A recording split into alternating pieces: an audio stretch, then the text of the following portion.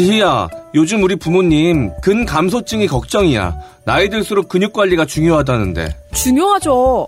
근육이 줄어드는 게 각종 노인성 질환의 원인이니까요. 그래서 단백질 섭취가 중요해요.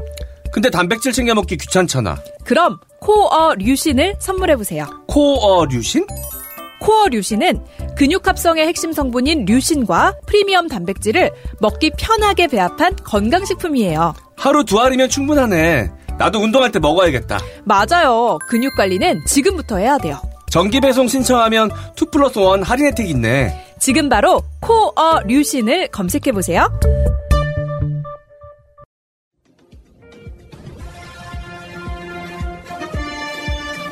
꼭 알아야 할 어제의 뉴스. 이준석 전 국민의힘 대표가 윤석열 대통령과 당 지도부가 김건희 여사 특검을 막기 위한 움직임을 보이는 데 대해 김건희 방탄 프레임에 걸려들고 싶냐, 다들 미쳤냐며 강하게 비판했습니다. 이준석 전 대표는 오늘 SNS에 김건희 여사 특검 때문에 총선 준비를 늦춘다는 보도가 나오는 등 특검법 처리 시 이탈표를 막기 위해 대통령이 당 지도부에 특별한 부탁을 한 것처럼 보도가 이어지고 있다. 선거는 안중에도 없냐며 이같이 말했습니다. 앞서 일부 언론은 국민의힘 지도부가 윤 대통령과의 비공개 오찬 이후 공천관리위원회 조기 구성 일정을 미룬 것으로 보인다고 보도했는데, 당시 윤 대통령이 김건희 특검을 여러 차례 언급했고 당 지도부는 의원 컷오프 등을 논의할 공관위 구성을 최대한 늦춰 특검법 표결 때 당내 이탈표를 막으려 했다는 겁니다. 이와 관련해 이 전 대표는 특검 때문에 하루빨리 공천에서 뛰게 만들어도 부족할 수도권은 다 포기하고 선거 한 달 전에 공천해도 되는 영남 공천만 고민하고 있냐고 따졌습니다. 이어 대통령의 부탁은 부적절하다며 정권을 가리지 않고 성역 없는 수사를 한 스타검사 이력으로 공정과 상식을 모토로 삼는 대통령이 영부인의 특검을 막는 것을 당 지도부와 상의했다는 모순을 왜 만들어내느냐고 비판했습니다. 또 대통령의 내밀한 요청을 이렇게 언론에 공개해서 대통령과의 주도권 싸움을 했으니 이제 대통령과 당의 소통은 끊어질 수밖에 없다고 진단하기도 했습니다. 이준석 전 대표는 발단이 된 김건희 특검 처리와 관련해서도 이미 김 여사에 대한 의혹 중 일부에 대해서는 수사가 이루어졌고 실제로 무혐의가 났다면서 처리 예정 시점인 28일까지 기다릴 것도 없이 더 빨리 받아들여야 한다. 그래야 총선 앞두고 더 빠르게 이 의혹을 털어낼 수가 있다고 강조했습니다. 그러면서 지난 몇 년간 이재명 대표의 사법 리스크를 공격하려고 이재명 방탄 소리를 외치던 추억이 있으시다면 김 여사에 대한 특검법에 거부권이 행사됐을 때 어떻게 될지 예측이 안 되느냐고 꼬집었습니다. 이 전 대표는 특히 특검법 반대에 앞장서는 여권 인사들을 겨냥해 다들 미쳤습니까? 김건희 방탄 프레임에 걸려들고 싶습니까? 라고 반문하며 조속한 특검 수용을 거듭 촉구했습니다. 여야는 오는 20일 본회의에서 이미 법정 처리 시한을 넘긴 예산안을 처리하기로 했습니다. 여당은 재정 건전성을 강조하며 야당이 정부 예산안을 이재명 대표 생색내기 예산으로 채운다고 비판했습니다. 야당은 권력기관 업무 추진비를 줄이고 R&D나 새만금 예산 등을 늘리자고 했는데 합의가 불발되면 감액만 한 수정안을 단독 처리할 방침입니다. 또 야당은 김건희 여사 주가 조작 의혹과 대장동 50억 클럽 의혹을 겨냥한 쌍특검법을 28일 본회의에서 처리할 계획입니다. 최상병 순직 사건과 서울 양평 고속도로 특혜 의혹, 오송 지하차도 참사 국정조사 계획안도 이번 달 본회의에서 처리할 예정입니다. 여당은 정쟁 유발용이라며 반대하지만 민주당이 과반 의석으로 강행 처리하는 걸 막을 뾰족한 수는 없어 보입니다. 기획재정부 등 6개 부처 장관과 방송통신위원장 후보자 인사청문회에서도 여야 충돌이 예상됩니다. 야당은 음주운전과 폭력 전과가 있는 강도형 해양수산부 장관 후보자와 윤석열 대통령의 검사 시절 직속 상관인 김홍일 방통위원장 후보자의 지명 철회를 요구했습니다. 서울 강서구청장 보궐선거 참패 이후 당 쇄신에 대한 기대를 모으며 출범한 국민의힘 혁신위원회. 이른바 당 핵심 인사 희생안에 대한 당 주류의 반발을 넘지 못한 채 사실상 빈손해산을 결정했습니다. 오늘 이걸로 모든 일정을, 공식적인 일정을 마치고 월요일 날 혁신안의 마지막 안을 이제 올리고 백서를 만들고 끝내도록 하겠습니다. 책임의 화살은 혁신위 출범 당시 전권을 주겠다고 호언장담한 김기현 대표를 향하고 있습니다. 5선 중진인 서병수 의원은 이대로 계속 간다면 내년 총선에서 필패할 수밖에 없다며 김 대표를 압박했습니다. 지금과 같은 혁신위의 패배가 반영하는 지금과 같은 우리 당의 운영 방식이라고 한다면 내년 총선에서 우리가 성공한다는 것은 난망한 일이다. 저는 이렇게 생각을 합니다. 지역구인 부산을 떠나 서울 종로 출마를 선언한 하태경 의원도 김 대표야말로 쇄신 대상 1순위라며 내년 총선 불출마로는 부족하고 사퇴만이 답이라고 주장했습니다. 당이 이 혁신을 계속 부정하고 반대하고 김기현 대표가 반혁신의 아이콘이 된 거죠. 이런 상황에서 서울 지지율은 계속 떨어지고 있고 지난번 선거보다 더 안 좋은 최악의 결과가 예상되고 있고 혁신이 조기 해산으로 일단락되는 듯했던 당내 갈등이 김 대표 사퇴론의 불씨를 다시 살리는 모양새가 된 겁니다. 반면 김기현 대표는 공천관리위원회를 이달 중순쯤 서둘러 출범시켜 반전을 모색하는 분위기입니다. 당내에서 혁신 조기 해산 관련해서 대표님 향한 반발도 이어지고 있는데 어떻게 보세요? 네, 수고들 많으십니까? 총선을 넉 달여 앞두고 서울 6석 전망 등 참패를 우려하는 분위기가 국민의힘 의원들 사이에서 확산하고 있습니다. 충격요법을 내놓지 않는 한 김기현 대표 체제에 대한 당내 비판은 쉽게 수그러들지 않을 것으로 보입니다. YTN 임성재입니다. 윤석열 대통령이 내일부터 3박 5일 동안의 일정으로 네덜란드를 국빈 방문합니다. 신당 창당을 시사한 이낙연 전 민주당 대표와 이준석 전 국민의힘 대표가 서로를 만날 뜻이 있다고 밝혔습니다.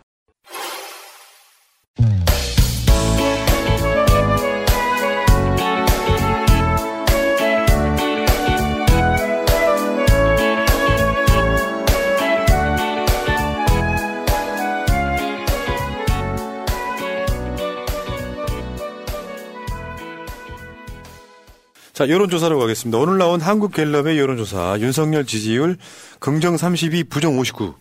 그래프로 한번 볼게요. 떨어졌죠? 지금 36%이던 게 11월 초에 지금 12월 초에 32%가 떨어져서 한 달로는 4%가 떨어졌습니다. 더 이상 막 떨어지고 올라가고 할 게 없는 상태인데 이 시주에 따라서는 윤석열 지지율이 1% 오르고 2% 떨어지고 이건 계속 반복하고 있는 거예요, 지금. 저 그래프를 제가 말씀드린 적 있죠. 멀리서 보면 평행선. 취임하고 저렇게 지금 연락돼 있는 거고. 여기서 한번 볼게요. 부정평가 이유. 경제, 민생, 물가, 외교 전반적으로 잘 못한다. 소통 미흡, 독단적, 일방적, 인사, 부산 엑스포 유치 실패, 통합 협치 부족, 검찰 권력 과도, 서민정책 복지, 경험, 자질 부족, 무능함, 국고 재정 낭비, 직무 태도, 국내 문제 소홀, 부정부패 비리, 신중함 부족, 성급함, 공정하지 않음, 일본 관계, 주간 소신 부족, 주변의 휘둘림, 후쿠시마 오염수 방류 문제, 공약 실천 미흡, 김건희 여사 행복. 인간 자체가 싫다. 그리고 지금 읽어드린 거는 윤석열 탄핵 사유예요. 자, 지금 경제, 민생, 물가가 계속 상위권에 있잖아요. 꼼짝없이 한 20% 가까이 있는 거예요. 그 다음 거 한번 볼까요?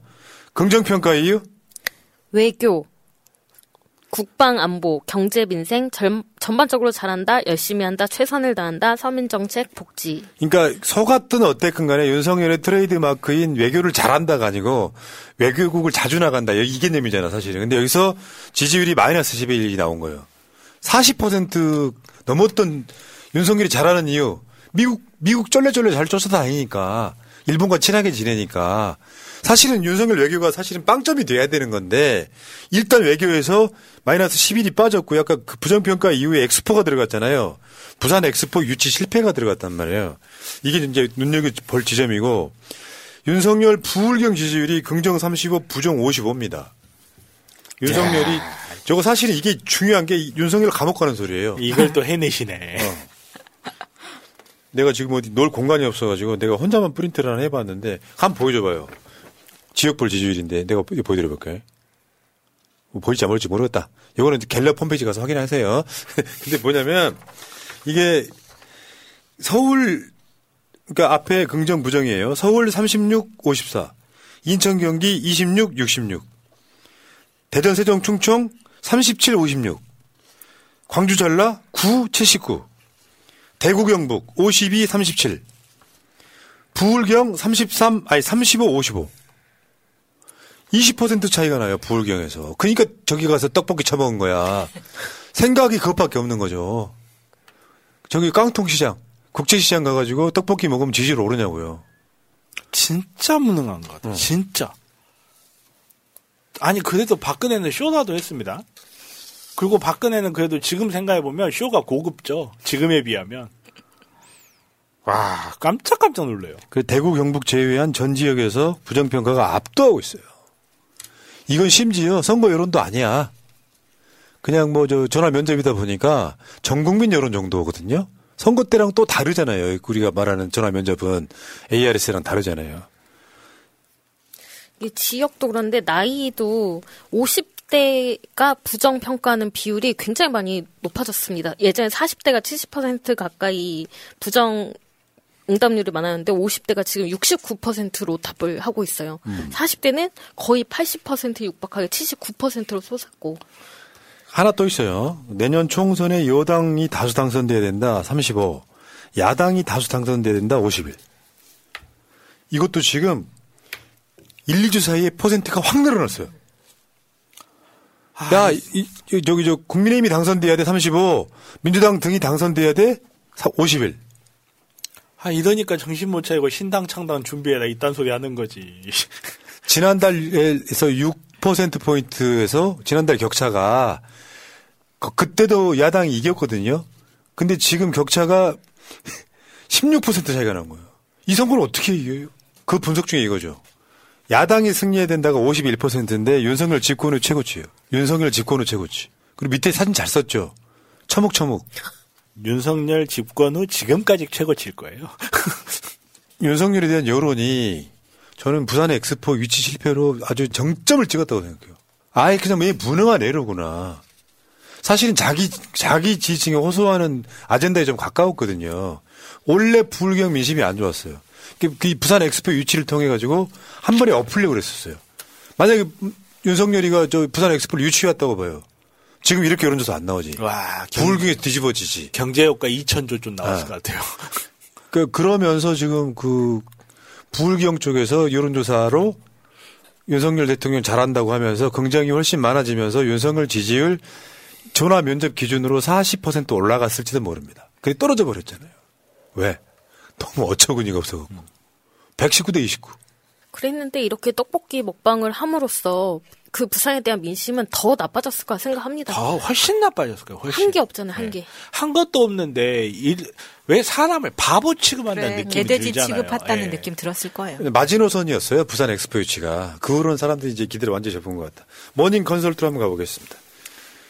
긍정 18, 부정 75. 네, 이번 주에 체코 총리가 최선을 다해서 다시 꼴찌를 차지함으로써 기시다가 꼴찌에서 두 번째. 근데 부정평가는 사실 체코 총리가 79, 윤석열이 75, 기시다가 72 이런 순위죠. 사실상 부정평가로는 윤석열이 꼴찌에서 두 번째라고 볼 수 있습니다.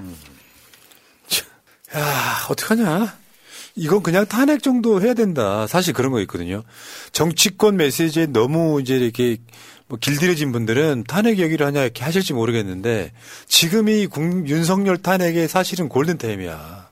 탄핵이라는 이야기가 일상적으로 나와줘야 된다고. 그렇죠. 지지율이 18%네, 18. 진짜, 아이고. 이상하게 18%가 되면 그때부터 이제 망가지기 시작하더라고요. 그러니까요. 18%가 되니까. 자, 그 다음엔 어제 나왔던 MBS 여론조사에 일부 몇 가지만 볼게요. 부울경에서 윤석열 지지율이 NBS 전국 지표조사에서도 긍정 35, 부정 58입니다. 비슷하죠? 느낌이. 그러면 MBS랑 갤럽이랑 무슨 계열사도 아니고 다 따로따로 했던 건데 비슷하게 나온다는 건 대개 여론이 맞다는 뜻이에요. 저 이상도 이하도 아닐 가능성이 높다. 그렇다고 MBS나 갤럽 여론조사뿐만 아니라 뭐 다른 여론조사들도 다르냐? 똑같이 나오잖아요. 그럼 어디라도 가도 부산에서는 그냥 어제 우리가 보여드린 것처럼 윤석열 같은 새끼, 윤석열 같은 놈 이런 게 일반화돼 있는 거라서 부산 엑스포를 가져왔어도 긍정이 더 많아지긴 어려웠을 텐데 이제 사람들이 마음을 굳힌 거지. 부울경 메가시티 아는 사람 많아요. 그리고 문재인 정부 탓이라고 한번 이야기 한 적 있잖아 누가. 근데 가덕도 신공항 예타 면제하고 통과시킨 게 문재인 정부 때였어요. 잘 생각해 보시고. 근데 그 MBS 여론조사도 지금 보면 저 이념 성향으로 봤을 때 진보 240, 보수 307명이에요. 60명 넘게 더 많아요. 그래도 저렇게 나온다는 거지. 결국 정말 뻔한 소리지만 이번 총선은 투표장만 나가면 박살낼 수 있어요. 이미 두근 터진 것 같네요. 네. 그리고 지금 MBS 여론조사에서도 MBS가 좀 민주당한테 짭니다. 요즘엔 저희들이 믿고 거르는 여론조사 중에 하나인데 이 여론조사도 내년 총선 경부 여당 견제 47, 지원 42 이렇게 나와요. 전체적으로 지금 이 여론조사들이 지금 이제 전국 통일했다 그럴까? 다 통일해버렸다 지금. 이런 느낌이고 하나 더 재밌었던 거 한동훈 원희룡 등 차트를 어떻게 보느냐. 부정적 59, 긍정적 32, 30대 61원이 그대로 적동하고 있습니다. 한동훈을 아무리 띄워봐야 플러스 효과가 없다. 그러니까 아까 재밌는 짤에서 나왔던 것처럼 세자 책봉 똑같은 겁니다. 얘가 후기는 한동훈밖에 없는데 모자라. 근데 얘밖에 없어. 이거인 거죠. 저는 아무 말도 안 했어요. 제가 한 말이에요. 그 말 좀 하지 마. 분위기 깬다고. 하여튼. 할 줄 아는 게 그것밖에 없는데. 그러니까 이게 한동훈에 대해서 생각하는 얘들의 기대치가 있잖아요. 왜 그런냐면 우리한테도 구원 투수가 있어라고 말하고 싶은 거예요. 근데 이미 한동훈이는 입당을 안 했을지언정 1년 반 동안 국민의힘 같은 역할을 해왔잖아요. 아니 윤석열 아바타잖아요. 아바타가 돌아다니고 있는 걸 그리고 저는 이렇게 열심히 띄우고는 있는데 여러 번 이야기했지만 한동훈이 보여준 게 없어요. 한번 생각해보세요. 지금까지 보여준 게 몰타하고 안도르 말고 뭐 또 있어요? 동훈한테 한마디 물어볼게요. 그 박근혜 탄핵되고 나서 가장 많은 사람들이 처벌되기를 바랬던 여러 사람들이 있죠. 박근혜 말고 최순실 말고. 우병우예요. 지금 윤석열이가 한동훈이를 우병우 역할을 시키고 있거든요. 우병우보다 더 할 것 같아요. 네. 뭐 그런 이야기 나오더라고요. 뭐 이렇게 한동훈한테 도토리라고 한다며요. 그게 대통령하고 도토리가 이게 초성이 같아서 도토리 한대요. 저는 그 말 듣자마자 작고 똥똥하고 머리 벗겨지고 이거밖에 생각이 안 나는 거야. 도토리 하는데. 근데 제가 여러 번 이야기하지만 이미지를 강조한다는 거는 성능은 안 좋다는 거예요.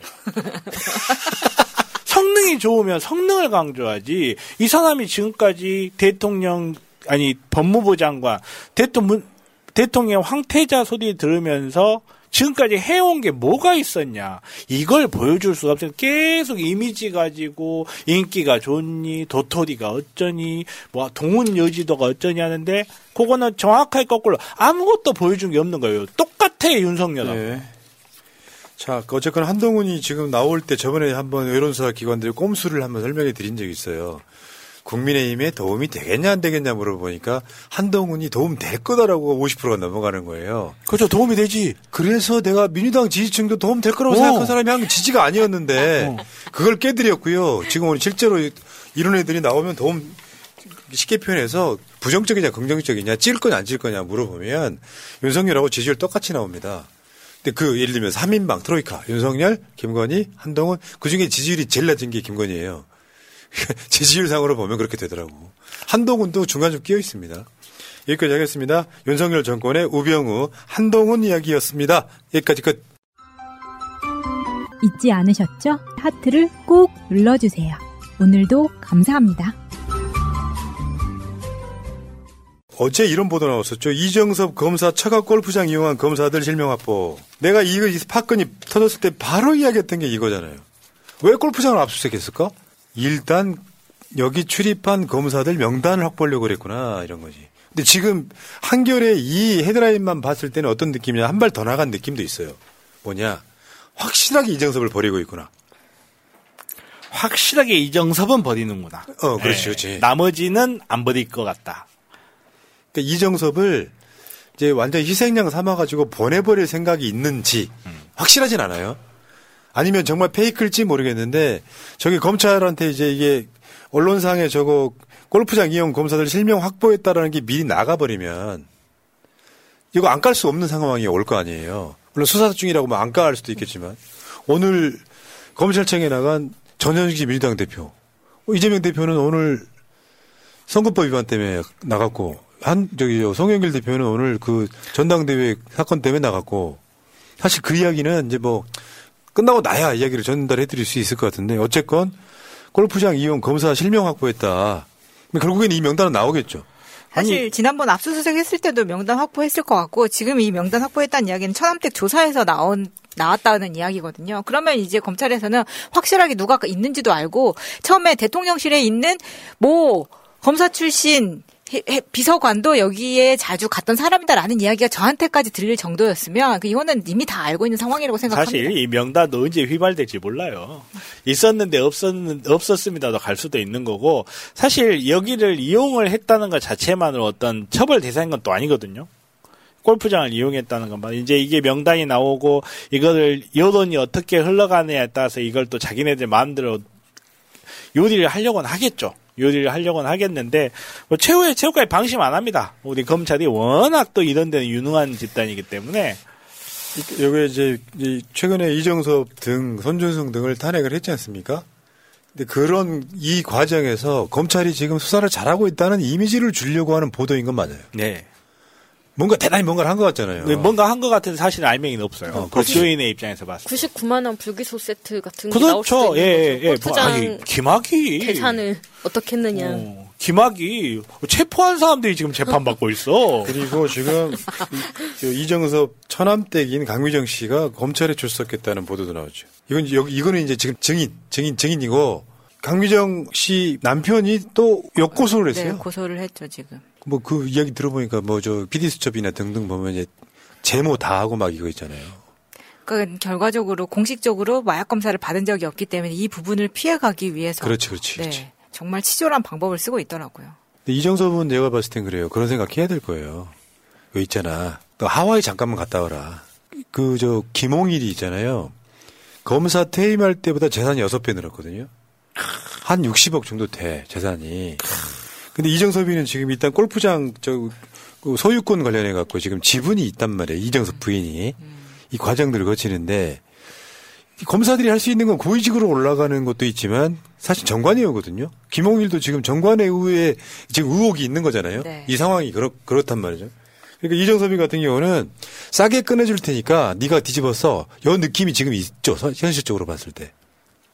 그러려고 하겠죠. 왜냐하면 예를 들어서 제가 일국의 뚜껑 깨서 핸드폰 압수수색 당할 때도 그 이야기를 했는데 거기서 그것만 나오는 게 아니거든요. 이정섭도 마찬가지일 거예요. 그렇죠. 이 사람 조인트 까가지고 나오면 뭐가 나올지 모르는데 최대한 싼 티켓을 끊어주려고 최선의 노력을 다하겠죠. 저는 개인적으로 마약 관련 수사는 실체적 진실이 밝혀질 가능성이 거의 0으로 수렴한다고 봐요. 그렇지. 예, 왜냐하면 담당 검사가 이 사람이었던 것도 아니고 그러면 이 수사 담당 검사부터 시작 다 날아가는 겁니다. 수사 라인까지 다.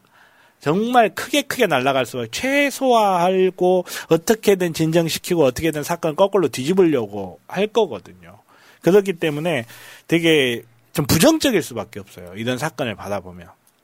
빨리 공수처에서 명단을 확보하기 바랍니다. 근데 이정섭 입장에서도 지금 기분이 좋을 리는 없잖아요. 당연하죠, 그거는. 이재명 대표 때려잡고 수사팀장으로서 공을 세워가지고 승승장구해가지고 이제 검사장 달아야 되는 상황인데 이게 지금 완전 날아간 거 아니에요. 처남댁도 처남댁이지만 그럼 이런 게 주는 효과는 이런 거예요. 싸게 끊어줄 뿐이지 얘가 범죄자가 아닌 건 아니잖아. 위축 효과도 발생할 수밖에 없고 그리고 검사들이 마음 놓고 횡포를 부리는 것도 제한이 될 수밖에 없죠. 탄핵되면 5년 동안 변호사도 못하죠. 개업을 못하는 상황까지 벌어지면 얼마나 조마조마하겠냐고요. 뭐 골프장 지분으로 먹고 살아야지 뭐 이런 느낌 들 것 같고 또 이렇게 악인으로 찍힌 변호사는 개업해가지고 돈 벌어먹기도 쉽지는 않다. 근데 이상하게 옛날 그 제주 지검장이던 김수창이는 요즘에 성범죄 그걸 한다며. 성범죄 전담부사 해본 사람이 합니다. 베이비 로션. 여러분의 심정 제가 제일 잘 압니다. 야 법조에 뭐 아유. 자 유병호가 내일 주말에 공수처에 출석합니다. 5번째 스킵. 출석해야 한갑다. 저는 그 생각을 좀 해요. 또 갑자기 제가 오다가 가벼운 교통사고가 나서 뭐 이러고 또 뭐 갑자기 뭐 코로나 검사인데 양성이 떴네요. 뭐 이럴 수도 있고 저는 나가서 조사받고 와야 나가서 조사받고 왔는갑다 생각하겠습니다. 어제 전현희 위원장이 어제 조사받고 나왔고요. 이제 금요일 날 이 유병호가 조사를 받으러 가는데 이거는 뭐 지금 표적감사 했다는 모든 증거들이 나와 있는 사건이거든요. 유병호의 주장만 있을 뿐이에요. 정당한 감사였다고. 이런 게 있거든요. 더 추의 우려가 있어, 얘는. 5번이나 못 나갔으니까. 더군다나 범행을 부정하고 있잖아요. 검찰이, 법원이 구속영장 발부해줄 때 논리 아니야. 범행을 부정하고 있고. 이거 한 번 불러내는데 굉장히 오랜 시간이 걸렸고. 구속시켜야 되죠. 그러니까요. 지금 9일 공수처 출석이면은 공수처는 토요일에도 일을 합니까? 토요일에 출석이네요. 저를 공수처 보내주시면 알아보겠습니다. 공수처에서 이제 이런 분들이 공수처에는 손님이 많이 안 가요. 많이 안 가죠. 손님이 많이 안 가가지고 지금 이 공수처의 유병호를 출석시키기 위해서 공수처가 6개월 동안 자리 있게 비워놓은 거예요. 정말 높은 사람들만 가고 그러기 때문에 공수처가 근데 저는 좀 당당하게 업무를 할 필요가 있다고 생각해요. 공수처가 이번에도 구속영장 청구에 실패했거든요. 지금 공수처가 구속영장 청구에 전패예요, 전패. 근데 새로운 국가기관이 생기고 그 국가기관이 견제해야 되는 대상이 고위층 공무원이고 그 중에는 판검사도 포함되어 있기 때문에 공수처가 제대로 된 역할을 못하는 것에 대해서 너무 실망할 필요는 없어요. 이놈 정권이 정말 얼마나 개판이냐면 어제는 우리가 이제 김홍일을 주로 다뤘잖아요. 전현희 위원장이 내가 보기에 진짜로 완전히 이론가로는 월등하더라고요. 그러니까 조국 장관 버금가는 정도. 뭐냐면은 권익위원회 김홍일이가 무슨 법인카드를 모내가지고 유권 해석을 내려.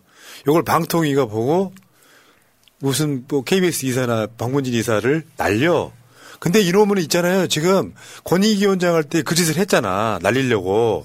그리고 지가 가서 방통위 가서 이거를 날리는 상황이 되면 이거는 정말 개코미디가 된다는 거예요. 더군다나 이게 이동관 탄핵 사안이랑 비슷한 효과가 있어가지고 실제로는 내가 여기서 유권해석을 내려주고 방통위원장 가서 버튼 눌러주고 있잖아요. 이거 감옥 갈 사안이라는 거야. 더군다나 관련된 판결들이 몇 개 나왔잖아요. 이걸로 날리면 안 된다라고. 임명직, 임기직을. 그리고 하나 더. 전현희 위원장이 해석한 것 중에 이런 게 있습니다. 배우자의 청탁금지법 위반은 법상으로 대통령의 법 위반이 되어 형사처벌도 배우자가 아닌 대통령이 받게 된다. 대통령이 받아야 돼요. 이거 제가 여러 번 이야기했는데 이게 바로 제3자 뇌물죄고 경제공동체에 대한 뇌물죄예요. 이게 바로 박근혜 최순실. 그래서 전현희 위원장의 유권 해석은 이거예요. 징역 3년 이하 혹은 3천만 원 이하의 벌금인데 또 법상으로 대통령은 디올백 수령을 안 순간 지체 없이 신고 및 선물 반환해야 되는데 현재 대통령은 신고 반환하지 않아서 명백한 법률 위반이므로 이 사안만으로 대통령 탄핵 사유 가능하다. 예, 이거는 명백한 불법이거든요. 네. 김건희가 성렬이 빵에 보내려고 좌판 깐 거라고 볼 수 있나요? 그렇게까지 생각하지는 않는데요. 여기까지 지금 어쨌건 그놈들 근황이었고요. 이정섭이하고 유병호는 지금 사실 왜 그런 애들 있잖아요. 약간 조폭처럼 생겨가지고 껄렁껄렁한데 막상 이런 놈들을 그 자리에 앉혀놓으면 제일 쩔어요. 그렇죠. 구속되면 아무것도 안 되거든. 근데 지금 공수처의 목표는 유병호가 아닙니다. 최재예요, 최재. 근데 그거는 우리가 예상했던 이 방송을 한 적이 있어요. 몇 개월 전에. 12월에 유병호하고 최재의 구속이 공수처의 목표다. 공수처장은 이 업적을 남기고 싶어 한다. 우리가 방송으로 말씀드렸죠. 업적 남기셔야죠. 네. 끝나가니까요. 여기까지 채널 구독, 멤버십, ARS, 좋아요 도와주십시오. 보험 손해보지 마시고 마이보험 체크하세요. 비싼 보험료는 꼬박꼬박 내면서 나에게 꼭 필요한 보험인지 보상은 제대로 받을 수 있는지도 모르고 계신다면 마이보험 체크와 무료 상담 해보세요. 30여 개 보험사의 상품들을 비교 분석해서 내는 보험료는 줄이고 받는 혜택은 높게 고객에게 가장 유리한 보험 가입, 보험 유지 방법을 알려드립니다. 정직한 보험 전문가들이 고객 편에서 꼼꼼하게 챙겨드리는 마이보험 체크. 대표전화 1800-7917 홈페이지는 한글로 마이보험체크.com 카톡에서 마이보험으로 친구 추가해서 상담할 수 있습니다. 새날과 꾸준히 연대했던 바로 그 업체입니다. 지금 윤석열이 진짜 사람이 없긴 한가 봐. 얘는 잘 모르는 건데 아는 사람을 믿고 쓴다 이렇게 이야기했는데 사람이 없는 거 아니에요? 하겠다는 사람 없는 거지. 세조가 정권을 찬탈한 이후로 자기 주변에 있는 공신들만 계속 쓰죠. 왜냐하면 두렵기 때문이에요. 자기와 공범이 아닌 자한테 권력을 나눠준다는 거는 그 권력이 곧 칼이 돼서 나에게 돌아올 수도 있다는 거예요. 그걸 너무나 잘하는 자들이죠. 자신이 배신을 해봤거든요. 그렇죠. 예. 그 컴플렉스에서 한 번 배신한 자는 그 컴플렉스에서 절대 못 벗어납니다. 네. 진짜 역대급 코미디 방통위원장 소개하면서 전문성 없는데 김대기 대통령 비서실장. 어린 시절 부모를 여인 후 소년가장으로 농사일을 하면서. 여기 잠깐만요. 예전에 버스에서 있었던 그런 분들 돈으로. 사슴이 목마른 사슴이 우물을 찾듯이 똑같아요. 어린 시절 해. 해봐요. 어린 시절 부모를 여인 후 소년가장으로 농사일을 하면서 새 동생의 생계와 진학을 홀로 책임지고 뒤늦게 대학에 진학한 후 법조인이 되신 입지전적인 인물입니다. 눈물 난다, 눈물 나. 윤석열이가 김홍일이하고, 윤석열이가 그 김홍일이를 설렁탕집 가면 나오는 석박지처럼 생각한다고 나도 비율이 씨발 다 먹을 거야, 어떻게. 아니, 세상에 하다 보다 보니까 진짜 아까 그 전현희 위원장 그것도 있지만 이것도 욕 엄청 쳐먹잖아요. 지금 이따가 다시 보여드리겠지만. 보수가 봐도 이해가 안 되는 거예요. 아예 들킨 거 아니야. 김홍일 같은 검사를 방통위에 꽂아가지고 완전히 방송 자극하겠다는 게 보이는 거잖아요. 내가 오죽했으면 그랬어. 행상 책임 태도로는 김홍일을 방통위원장 지명한 게 탄핵 사안이라고. 김홍일 탄핵이 아니라 윤석열 탄핵 사안이라고. 지금도 넘치지만. 아니, 그리고 방송을 장악하겠다는 의도는 알겠어요. 근데 실제 장악을 할 수 있을까? 저는 절대 불가능하다고. 불가능하지. 예. 그러니까 김홍일이나 윤석열보다 똑똑한 게 우리 시민들이 되고. 아니 그런 것도 있고 뭘 알아야 잡죠. 뭘 알아야 잡고 사실은 그렇기 때문에 이동관 같은 자가 들어오는 거예요. 그리고 이동관이 탄핵돼 나가니까 꽂을 사람을 찾다 사실은 찾은 게 이 사람인데 이 사람이 과연 어떻게 방송을 장악할까? 이 사람 어설프게 방송 장악하다가는 누구야? 갑자기 이름이 생각이 안 나. 아니 말고 우리 전현희 의원님하고 대립하고 유병호처럼 됩니다. 법만 알고 자기가 평생 동안 검사였던 사람은 아마도 법적인 어떤 장치를 통해서 또 방송을 장악하려고 시도를 하기가 쉬워요. 근데 방송은 그렇게 장악되는 구조가 절대 아니거든요. 그래서 저는 또 어설프게 아는 것도 없이 자기 뒷백, 검사 친구들 뒷백 믿고 설마 나를 조사하겠어 하고 방송 어설프게 장악하려고 하다가 무능함만 드러내고 유병호 2가 되지 않을까. 여당에서는 한상혁하고 자꾸 비교하는데 한상혁도 물론 법조주 출신이기는 하죠. 그런데 한상혁은 언론학 석박사 정도 가지고 있고 그쵸. 그리고 박문진 위원도 했었어요. 근데 김홍일은 강력부였다는 겁니다. 깡패 잡던. 네, 깡패 조폭 잡던 사람을 거기다 앉혀놨다는 이유는 깡패 조폭 잡겠다는 이야기죠. 아니, 그게 아니죠. 그 영화 내부자도 있잖아요. 그 조국일보 그 기자들하고 깡패들하고 그러면서 언론을 배운 거지. 아니, 그런데 사실 지난주만 해도 뭐 대통령실이나 장차관들 이거 갈아엎을 때 뭐라 그랬습니까? 내가 모르는 사람도 이제는 임명하겠다라고 했어요. 근데 김홍일은 이 자리, 그러니까 방통위 이 자리는 꼭 내가 아는 사람, 다른 자리에서라도 끌어와서 이 자리에 앉혀야 되는 이유가 있는 겁니다. 그러니까 지금 언론상에 나왔던 윤석열의 인사철학이 이렇게 나오잖아요. 직접 일해본 잘하는 사람을 계속 쓴다. 모르는 사람은 못 믿는다.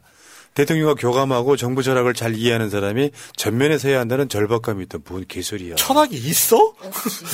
비읍 시옷 같은 놈들아. 인재를 갖다 쓴다며. 근데 지금 이번에 방통위원장에 가려가지고 지금 덕보고 있는 애 하나 있잖아요.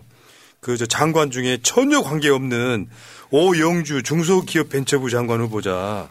얘는 외교부 2차관이었어요. 외교부 장관하고 중소벤처기업이랑 무슨 상관이 있습니까?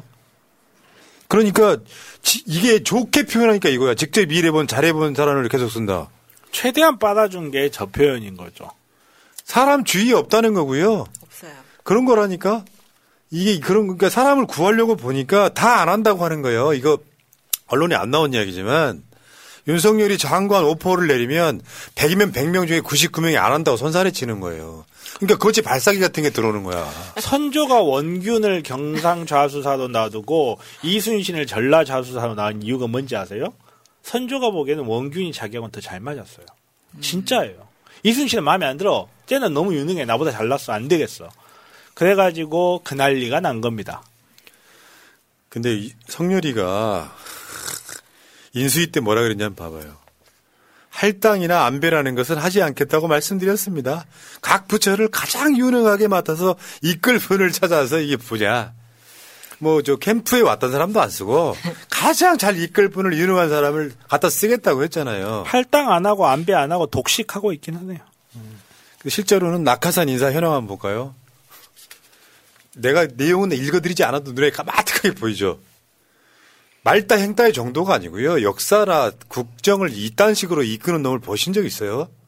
아니 방통위원장을 김홍일이를 그것도 현재 권익위원장 앉히는 거 보면서 얘는 진짜 개전의 여지가 하나도 없구나. 미쳤구나.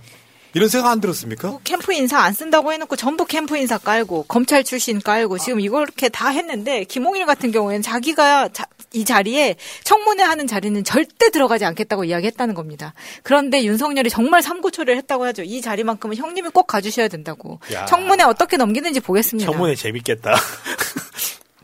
근데 그게 우리는 이제 언론 장악이라는 프레임만 있어갖고 무시무시하잖아요. 근데 나는 그게 무시무시한 게 아니라 약간 웃기고 유치해 보여요. 웃기고 유치해요. 왜냐하면 언론이 이미 장악됐어요. 지금 장악하기도 전부터 귀여운 젓가락질 이런 기사가 나오는 게 언론 환경이야. 근데 이미 장악했는지 모르고 거기다 포탄 날리기 시작하면 자기들끼리 피 터집니다. 그래서 무능하다고 제가 계속 무능하다고 이야기를 할 수밖에 없는 게 사실은 언론은 이미 장악됐어요. 그나마 남아있는 조금 유능한 언론인들 그 꼴을 못 봐가지고 그걸 자르겠다 그 난리 치다가 이동관 탄핵당하고 저는 탄핵당한 거나 마찬가지라고 생각해요. 그러니까 아무튼 탄핵당하고 지금 이제 김우민 하면서 인사 맥상만 계속 보여주고 있는 거죠. 사실상 뭐 내가 모르는 사람도 발탁하겠다라는 말이 오죽했으면 나는 몰라도 된다. 너 알면 그냥 뽑아라. 여기서 너는 누군지 말은 안 하겠습니다. 그런 말이라는 말도 있어요. 그러니까 이게 그런 구조라니까. 지금 시대가 언론을 장악하면 사람들이 그 언론 보냐고요. 아예 안 봐버리잖아. 옛날 같으면은 KBS 1텔레비전, MBC 두 군데만 장악을 하면 광주에선 폭동이 일어난 게 돼버려요. 옛날에 그런 거라고.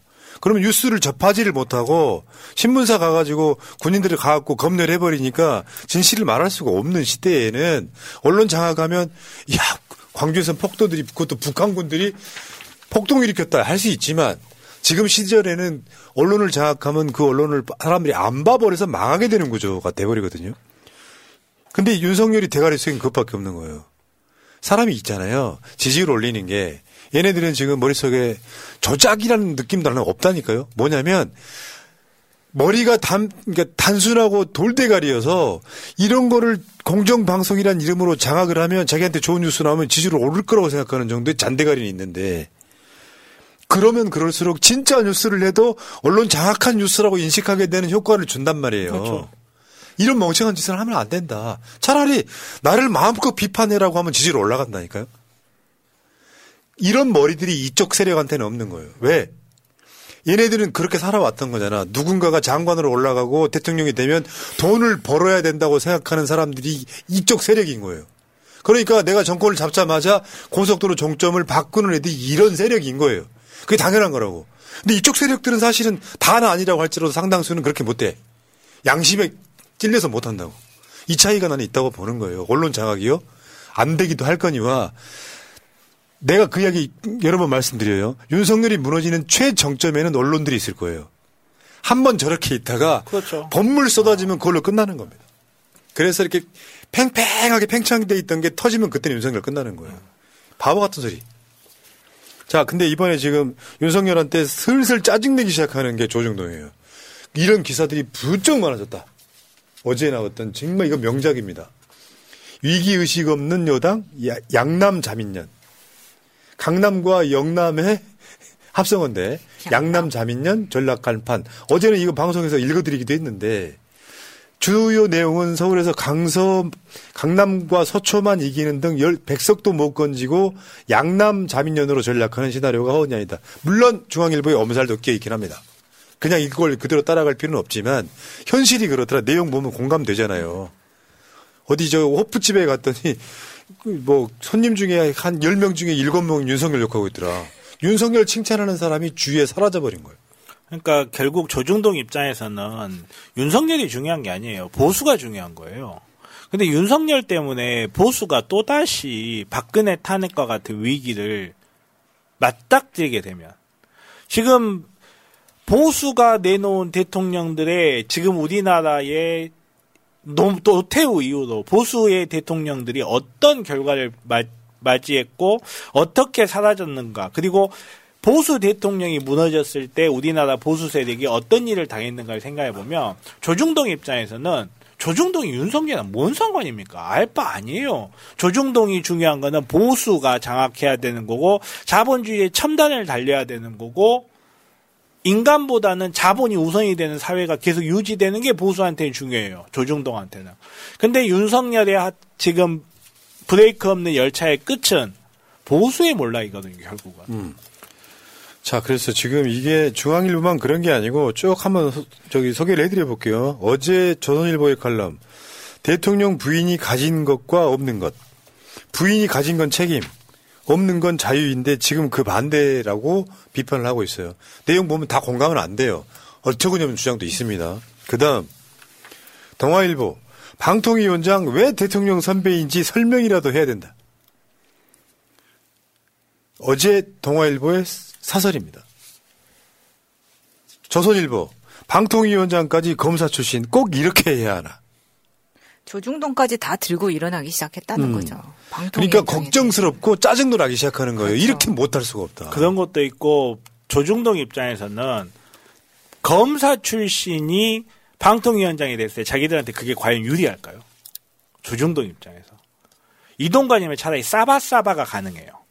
어떤 식으로든 뭐 너와 나와 이익을 주고받는 형태가 가능할 텐데 지금 대한민국 기사들이 검사들을 얼마나 오랫동안 상대해봤습니까? 그랬을 때 검사들이 자기를 어떻게 대할 것인가를 생각을 해보면 김홍일이 나를 때릴 수도 있겠구나라는 공포심에서? 그렇죠. 당연하죠. 마음에 안 들면 때릴 수도 있는 거예요. 지금은 아니니까 넘어가지만 예를 들어서 대통령 누구지? 아니 대통령이 있는 것과 없는 것 했을 때 있는 것을 실리콘 없는 것을 싸가지 이렇게 나와버리면 우리나라 지금 언론 환경에서는 정말 날아가 버릴 수도 있는 거예요. 그러니까 그런 측면도 있겠지만 이거는 말단 지엽적인 거고 워낙 비상식적인 인사를 하니까 이제 쉴드 불가능한 지경까지 왔다는 뜻이에요. 이게 말이 되느냐. 심지어 그 국민의힘 국회의원 허은하도 그랬잖아요. 자기가 청문위원이 될 상황인데 과방이라서 상황인데 난 도저히 쉴드 못 치겠다. 이렇게 돼버리는 거고 오늘 조선일보의 기사가 이거였어요. 국민의힘 서울 49석 중 우세 6곳뿐 당 내부에서는 알고도 쉬쉬. 물론 이거 약간 예방주사 맞히는 측면이 있어요. 근데 화면에 그림상으로 보면 강남 3구하고 용산구 정도 빼고는 민주당이 다 먹는다. 오늘 여기다가 이준석이 하나 더 얹었죠. 6석이 아니고 실제로 해보면 4석밖에 못 얻는다. 이야기 나올 정도.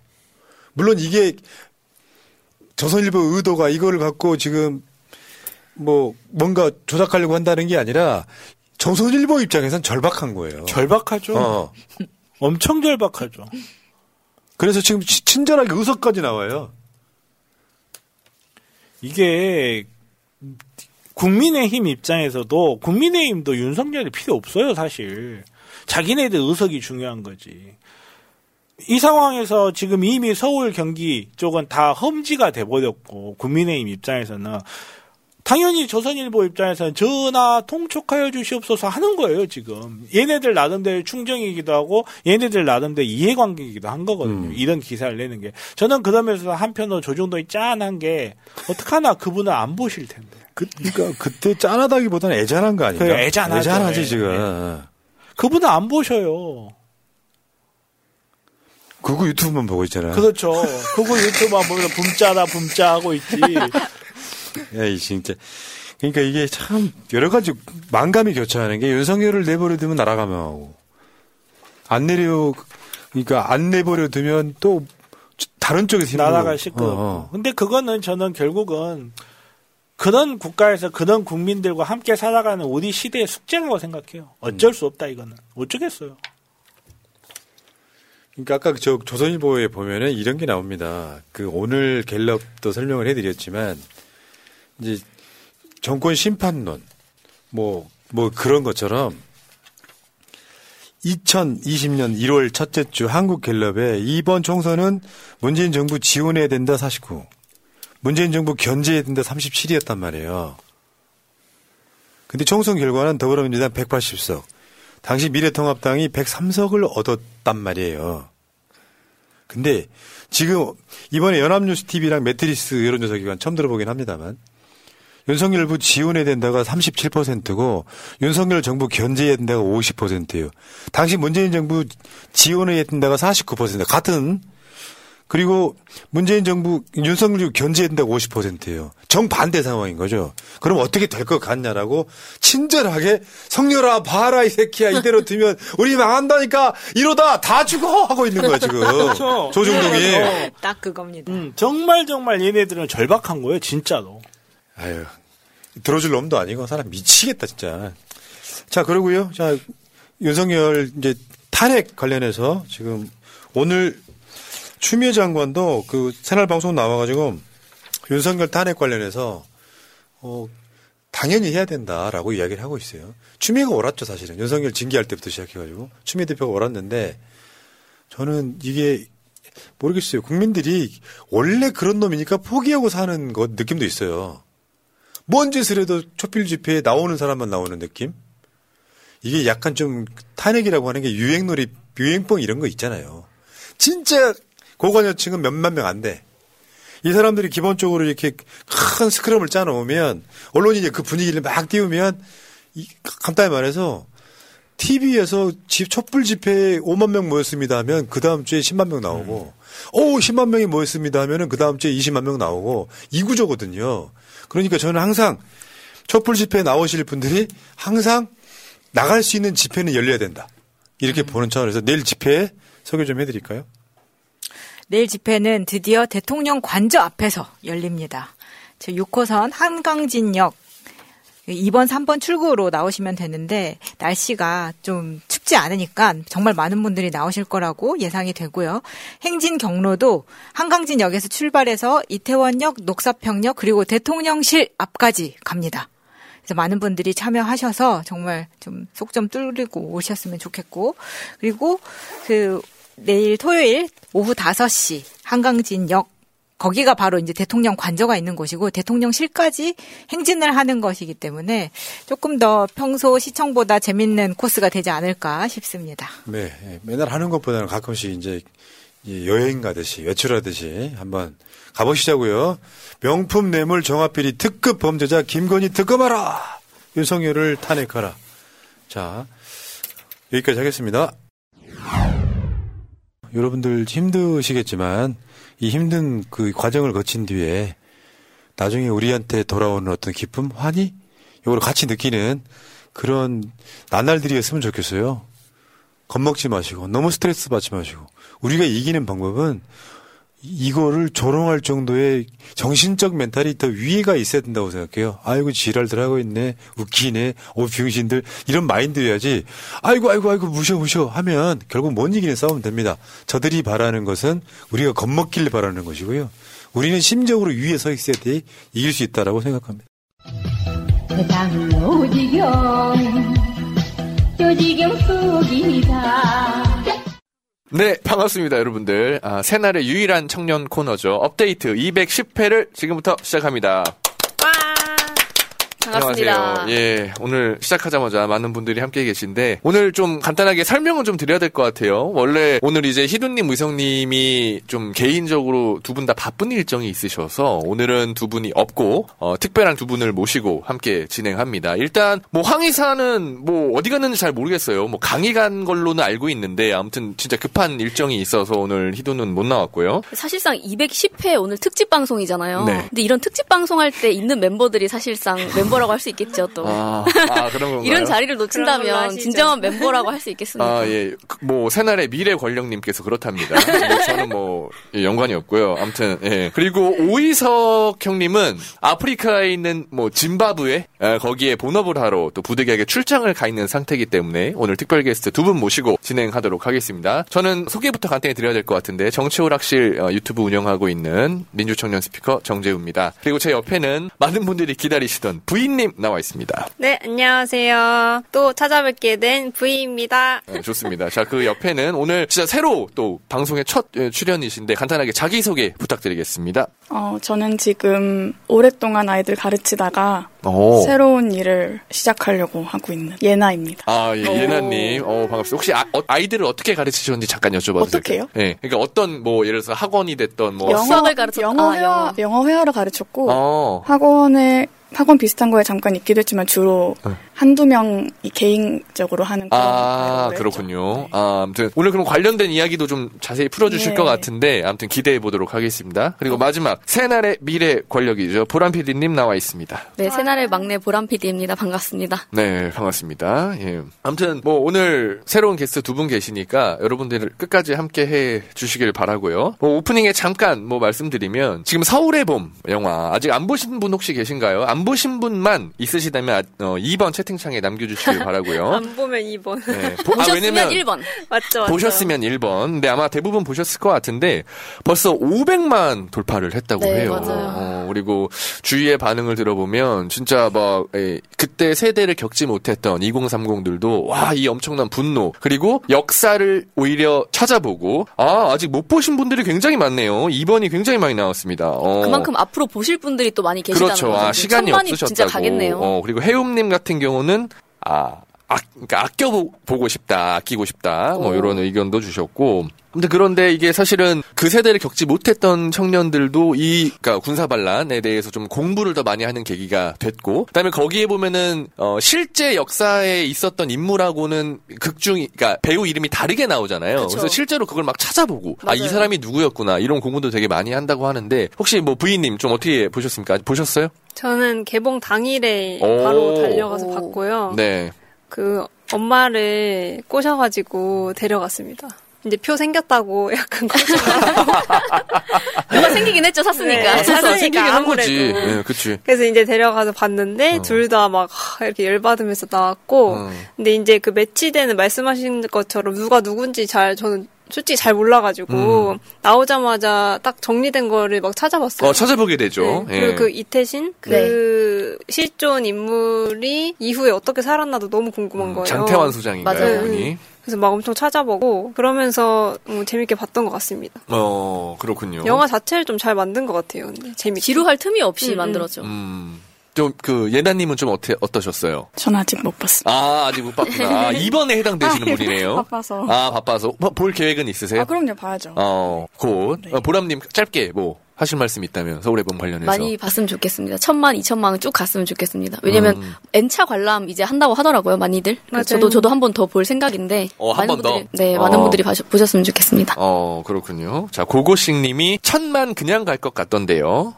이런 의견도 주셨네요. 참, 그러고 보니까, 저희 새날 10주년 공개 방송 했었잖아요. 맞아요. 아니, 근데, 그날, 저희가 이제 밖에 나가서 얘기를 하는데, 객석에서 누군가가, V 불러와! 막 이런 얘기를 소리를 지르시는 거예요. 그래서 그분이 누군가 했더니만 알고 보니까 고고식님이셨더라고요. 그래서 오늘 나왔습니다. V가. 예. 어떠세요, V님? 제가 그날 현장에 못 갔는데 대신 제 친구가 갔었거든요. 근데 그거를 이제 전달을 해주더라고요. 옆에 앉아 있었대요, 제 친구가. 근데 누가 그렇게 외쳐주셨다고 해서 누가 나를 이렇게 이제 했는데 나중에 알고 보니까 고고식님이셨다 해서 너무 감사드립니다. 하트까지. 예. 좋습니다. 사실 왜냐면 제가 이걸 또 언급 드린 이유가 뭐냐면 제가 고고식님 또 되게 엄청 좋아하거든요, 제가 개인적으로. 예. 왜냐면 제 정치오락실도 멤버십 회원이시기 때문에 제가 그래서 고고식님과 특별히 오늘 부인님과 말씀 나눌 기회를 드렸습니다. 예. 그리고 자 의성님이 그래서 출장 가는 걸 엄청 싫어하세요. 호시탐탐 자기가 뺏길까봐 엄청 조심하십시오. 조심조사하고 계시는데. 아니 근데 오늘 새날의 미래 권력님께서 공식적으로 선언한 거 아닙니까? 특집 방송 때 없는 사람은 앞으로도 자리가 그거는 뭐 제가 그렇게 특정해서 말할 수는 없는 거고요. 아니, 예, 그렇습니까? 예. 아무튼 넘어가는 걸로. 네, 넘어가는 걸로. 자, 알겠습니다. 오늘 할 얘기 많으니까요. 예, 오늘 첫 순서, 의석이 형님 자리에 앉아있는 예나님부터 출발해 보도록 하겠습니다. 네, 예나님 혹시 오늘 코너명 정해 오셨나요? 원래 저희가 코너명이 하나씩 있는데. 코너명 없어요. 그런 거 있나요? 그래요? 코너명은 오이석 자리를 내가 바로 차지하겠다라고 해서 예나의 지지지입니다. 예나의 지지지. 이제 더 이상 오이석의 지지지가 아니라. 저랑 되게 비슷한 면이 많으신 분이라서. 지금 그래서 제가 완벽하게 대체할 수 있다라는 말씀을 저렇게 얌전하게 해주시는 것 같은데. 그런 거군요. 예, 알겠습니다. 오늘 어떤 주제 준비하셨습니까? 저는 아이들 성교육에 대해서 얘기를 하려고 하는데 제가 이제 아이들을 10년 넘게 가르쳤는데 굉장히 필요하다고 느낀 교육이거든요. 성교육 또는 경계교육 이런 게. 근데 가정에서든 학교에서든 얘기 안 되고 있는 것 같아서 그냥 그래서 간단히 얘기하면 그래서 만든 거예요. 그러니까 저는 이게 이렇게까지 안 되고 있는 줄은 전 사실 몰랐어요. 그래도 15년 전에 제가 느꼈던 것보단 나아졌겠지라고 생각했는데 그게 아니고 이런 단순히 교육이 부재한 게 아니라 아예 잘못되고 있는 경우도 있어서 이런 상황에서 도대체 어떻게 아이들이 사회의 건강한 구성원이 되기를 바랄 수 있을까 약간 어른들 좀 뻔뻔하다 이런 생각을 전 했어요. 그러니까 15년 전과 비해서 어떤 그런 부분이 바뀐 게 없다. 전혀 없어요. 전혀 없다. 아이들한테 물어보니까 전혀 없고 아이들은 궁금한 게 너무 많아요. 근데 아무도 안 알려줘요. 그래서 이상한 데서. 혹시 아이들이라는 기준이 뭐 어느 정도일까요? 뭐 예를 들어서 되게 연령대가 다양하긴 했는데 가르치는 아이들 연령대가 제가 지금 말하는 아이들은 중고등학생. 중고등학생 아이들이 궁금한 게 많은데 잘 그런 걸 배울 데가 없으니까 이상한 데서 배우게 되는 거죠. 가장 크게 좀 느꼈던 거는 예를 들면 뭐 가르치는 아이 중에 한 명이 한 주 동안 어떻게 지냈냐 이렇게 물어보니까 저번 주부터 친구가 생리가 늦어서 일주일 내내 두 손 붙잡고 둘이서 이렇게 벌벌 떨면서 보냈다고 하는 거예요. 걔네가 중학교 2학년, 3학년 이런 애들이에요. 근데 이제는 뭐 괜찮다고 그러면서 아무렇지도 않게 얘기하는데 너무 흔한 일이라는 거죠. 어떻게 했을 때 그런 게 안 나오고 그렇게 되는지 모르니까. 전혀 모르니까. 전혀 모르죠. 제가 화가 많이 났어요, 그때. 아이가 이런 공포를 겪게 하는 사회. 그래서 뭐 이게 유일한 원인이라고 할 수는 없겠지만 저는 교육을 하다 보니까 자꾸 초점이 글로 가더라고요. 그거 하면 될 것 같은데 그래서 그 친구를 포함해서 아이들한테 물어봤더니 학교의 성교육이 어떻게 되고 있는가 물어봤더니 똑같더라고요. 그냥 필수 시간 때우는 정도로 하고 질문, 답변, 대화 이런 거고. 비디오 틀어주고. 그게 다. 근데 영상 그냥 앉아서 웃고 그냥 떠들거나 다른 짓 하거나. 영상 자체도 좀 이상한 것도 많아서 제가 봤던 영상은 별로 도움이 안 됐었거든요. 그러니까 이게 사실은 그런 영상들을 뭐 교육부나 이런 데서 의무적으로 만들어서 보통 학교에 배포를 하는 건가요? 뭐 그런 것 같아요.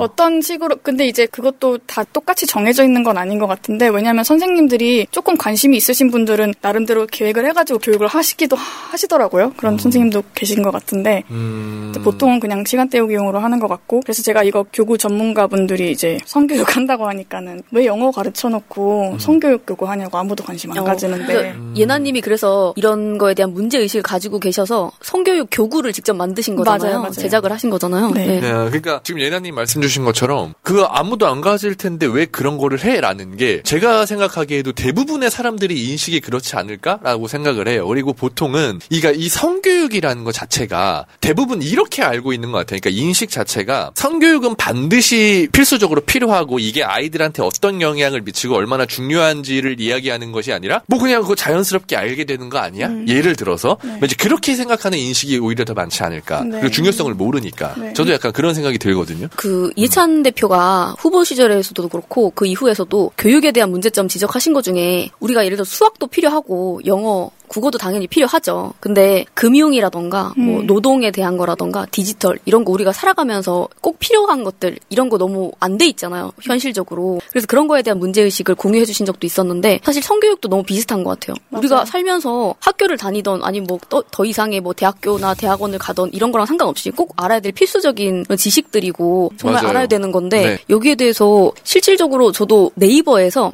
특집이 아니라 뭐 이런 콜라보를 해가지고 그런 것들을 교육적인 컨텐츠들도 꽤 많이 하거든요. 저도 그런 거 통해서 되게 좋다고 많이 생각을 했었는데 왜냐면 실질적으로 많은 사람들이 접근하는 게 중요한 거잖아요. 왜냐면 아무리 좋은 뭐 맞아요. 교육을 만들어 온다고 하더라도 너무 재미없게 만들어서 아이들이 관심도 안 보이는 이런 걸 한다면 사실 의미가 없는 것 같고 그래서 제가 예나님 만드신 교구를 봤는데 너무 예쁘고 네, 저희가 같이 한번 해봤잖아요 또. 아 그래요? 네, 저희가 같이 한번 해봤었거든요. 근데 이게 뭐 그 저희가 뭐 성교육 도구라고 하면은 되게 이상하고 이런 게 아니라 너무 예쁘게 일단 만들어져 있어요. 사람들의 호기심을 자극할 정도로. 예뻐야 돼요. 예뻐야 애들이 좋아해요. 그래서 전 그래도 그림 그렸던 사람이니까 예쁘게 안 하면 진짜 못 참을 것 같은 거예요. 그래서 그림은 좀 제대로 그리고 싶어요. 안 그래도 젠카이저님이 단순 지식을 넘어서 태도와 삶의 자세가 더 중요한데 맞아요. 요즘 특히 이런 얘기를 딱 해주시네요. 네. 우리 젠카이저님. 예. 맞아. 이게 성교육 사실은 그 아이들 어렸을 때 배변 교육 하잖아요. 네. 그것도 성교육의 일부고 거기서부터 시작을 하는 건데 너무 어렵게 일단 생각하시고 그리고 내가 비전문가니까 할 수 없는 교육이라고 약간 생각하시는 것 같아요. 그러니까 그게 틀린 말은 아닌 것 같은데 그래도 일단은 공교육에 지금 맡길 수가 없는 상황인 것 같고 그리고 공교육에서 잘 했더라도 그래도 가정에서 하는 게 또 필요하거든요. 네. 같이 하는 게 필요해서 모두가 다 같이 책임을 가지고 해야 되는 교육이라고 저는 생각하고 교육으로 사회를 바꾸는 게 그렇게 오래 걸리는 일이 아니다. 되게 오래 걸리는 일이라고 생각을 하시는 것 같아요. 그걸로 사회를 그 중에 한 명이 저예요. 아, 그래서 교육이 지금까지 사실은 윤석열 정부가 들어서면서 3대 개혁하겠다. 뭐 연금, 노동, 교육 개혁하겠다라고 했는데 실질적으로 그 반대의 길만 걸어왔잖아요. 근데 저는 윤석열이 그 중에서도 거의 가장 못한 축에 들긴 하지만 현실적으로 우리 사회에서 몇십 년 동안 교육이 안 바뀌는 건 그냥 어느 정권의 문제가 아니라 정권의 연속성이 없는 것, 맞아요. 그 정책의 연속성이 없는 것도 문제긴 하지만 이 자체가 사람들이 아무리 우리가 뭐 정권 잡는 것도 중요하지만 진보든 보수든 상관없이 우리 자식이 공부 잘했으면 좋겠고 삼성이나 뭐 대기업에 들어갔으면 좋겠고 유학 보내고 싶고 이런 마음이 다들 비슷하다 보니까 그리고 우리나라 어쨌든 현실이 이게 양극화나 불평등이 심하다 보니까 예를 들어서 정치인들이 이 교육이나 노동 뭐 이런 분야를 쉽게 건드리면 표가 달아나거든요. 실제로 이게 윤석열 그 뭐 수능 킬러 문항 뭐 없앤 막 이런 얘기 했다가 매력적인 오답이라고 해주세요. 매력적 오답입니다. 킬러 문항 없습니다. 그렇죠. 예, 아무튼 그런 이야기를 했다가 난리가 나가지고 맞아요. 그것도 뭐 어쩌네 하면서 걔네들이 막 또 뭐 표가 달아난다 리스크다 어쩐다 내부에서도 말 많았고 그리고 노동도 뭐 주 120시간 막 이런 노동 얘기했다가 국민적 여론에 막히니까 갑자기 뭐 그런 얘기 한 거 시행하겠다고 한 거 아니다 이러면서 또 발 빼고 그러니까 이런 것들이 반복이 되지 않습니까? 맞아요. 그래서 저는 이게 사실은 뭐 단장님 말씀대로 이게 사실 뭐 쉬운 문제가 아니다. 특히 이제 정치인들이 이걸 어떻게 하기에는 좀 어려운 것 같아요. 어떻게 될지 잘 모르겠어요, 사실은. 그래서 저는 정치를 잘 모르는 사람이라서 분명 이걸로 뚫어가지고 개혁을 대단히 제대로 해내면 빠르게 바뀔 수 있을 것 같은데 거기까지 가는 게 어려우니까 좀 답답하죠. 사회가 바뀌고 정책을 만드는 사람들이 바뀌려면 일반 여론이 바뀌어야 되는데 일반 여론이 바뀌는 데까지 가는 시간이 저는 엄청나게 오래 걸리지 않나라는 생각이 많이 들더라고요. 근데 성교육 진짜 필요하다고 생각이 드는 게 요즘에 프로그램 중에 막 고딩 언빠 이런 프로그램 혹시 아시나요? 네, 예능 프로그램. 예. 근데 제가 그걸 이제 화가 나서 보진 않았는데 대충 무슨 내용인지는 이제 안단 말이죠. 그걸 보면은 너무 심각하고 그렇게 된 경위도 진짜 황당할 때가 많은 것 같고 이제 그분들이 또 하시는 말씀 들어보면은 이건 정말 교육의 부재다라는 생각이 엄청 많이 들더라고요. 이거를 좀만 제대로 알고 있었어도 이렇게까지는 안 됐을 것 같다는 생각이 막 들어서 거기에 이제 저는 사실 교육에는 엄청 관심을 쏟고 있지는 않은데 이제 예나님은 거기에 주력해서 하고 계시니까 이제 열심히 잘 하시는 게 되게 좋아 보이더라고요. 한번 볼까요? 어떤 건지 네. 화면을 통해서 한번. 사진을 준비하셨나요? 맞아요. 왕. 보여주시죠. 저게 그 교구인데 저희가 한번 해봤던 그 게임처럼 할 수 있는 그런 거더라고요. 그래서 저게 제가 이제 흔히 이게 뭐 과학 같은데 이게 뭐죠? 생성으로 표현을 제가 거죠. 저런 걸 좋아해가지고 저런 걸로 테마를 잡았는데 그러니까 딱 경계에 대해서만 가르치기로 좀 이렇게 욕심을 많이 버렸어요. 왜냐면은 저는 뭐 진보 보수 할 것 없이 모두가 이걸 해야 된다고 생각하는데 보수나 조금 그런 가치관이 다르신 분들은 성교육이라고 하면 일단은 싫어하시는 분들도 있어서 그래서 그분들한테도 제가 막 여쭤보고 그랬거든요. 그래서 이 정도면 할 수 있겠냐고 오케이 하니까는 했고 그래서 저거는 딱 나의 경계와 상대방의 경계가 다를 수 있다는 거. 나는 편해도 상대방은 불편할 수 있고 반대의 경우도 있을 수 있고 똑같은 사람이 똑같은 행동을 하더라도 내 감정이나 상황에 따라서 또 내가 느끼는 게 달라질 수 있고 뭐 이런 것들 배우는 거죠. 상대의 경계를 존중하고 나의 경계를 지키는 방법 같은 거를 가르치는 거죠. 그래서 상황에 따라서 다를 수 있다는 게 진짜 중요한 것 같아요. 이게 이제 새날 마차님, 찐팬님이 요게 화면상으로는 조금 어려워 보인다고 말씀을 주시거든요. 어려워 보인다고? 네. 요 그림을 혹시 살짝이라도 뭐 어떻게 설명이 가능할까요? 일단은 카드의 종류가 4가지가 있는데 누가 카드가 있고 언제 어디서 카드가 있고 무엇을 행동 카드가 있고 그리고 감정 카드가 있어요. 그래서 지금 저거는 대표적인 활동 중에 하나인데 랜덤으로 상황을 뽑아서 내 감정을 그냥 골라보는 거죠. 어떤 감정을 느끼는지. 중요한 거는 이제 아이들이 어떤 감정을 느끼는 그 인지 자체를 좀 어려워할 수 있어서 그거를 이제 언어를 찾는 것도 중요해요. 난 이런 감정을 느끼는구나. 그래서 그런 걸 카드로 도와주고 대화를 시작하고 이런 건데 저 상황이 중요한 게 선생님이 뭐 그냥 뜬금없이 예를 들면 화장실에서 나를 안으면 좀 느낌이 이상할 수도 있는데 아플 때 나를 안아주면 또 괜찮을 수도 있잖아요. 그쵸. 그러니까 어떤 상황이냐에 따라서 내 느낌이 달라질 수 있는데 그게 잘 좀 헷갈리면은 아이들은 혼란이 있을 수 있으니까 그런 거. 제가 어렸을 때 느꼈던 혼란도 기억해보면서 만들기도 했고 저 항성계는 이제 나의 경계를 시각화하는 거예요. 그래서 나의 경계가 이런 모습이구나. 그리고 상대방과 이렇게 다를 수 있구나. 이런 거를 보면서 근데 이거 직접 할 때 재밌었던 게 저희는 그 주제를 성으로 가져가지 않고 그냥 일반적으로 나는 여기까지 할 수 있는데 다른 사람들은 어디까지 할 수 있나 이런 걸 비교하면서 해봤거든요. 근데 되게 재밌었어요. 진짜 사람들마다 다 다르고 맞아요. 다 달라요. 이걸 하면서 또 성인도 할 수 있다는 생각이 든 게 내가 이런 생각을 갖고 있었구나라는 거를 전 그날 딱 처음 확인을 했거든요. 그래서 또 그런 것도 재미있더라고요. 맞아요. 맞아요. 내가 이런 거 실수했었네. 약간 이런 것도 할 수 있고. 맞아요. 예를 들면 나의 빨대를 어디까지 사용할 수 있나. 그리고 예를 들어서 어떤 사람은 가족까지만 된다. 어떤 사람은 친구까지 된다. 어떤 사람은 아무 상관없어. 라고 하는 사람이 실제로 있을 수도 있고. 빨대 같이 쓰기. 그리고 아니면 내 물건을 누가 뭐 손대거나 만지거나 이게 어디까지 허용이 되냐.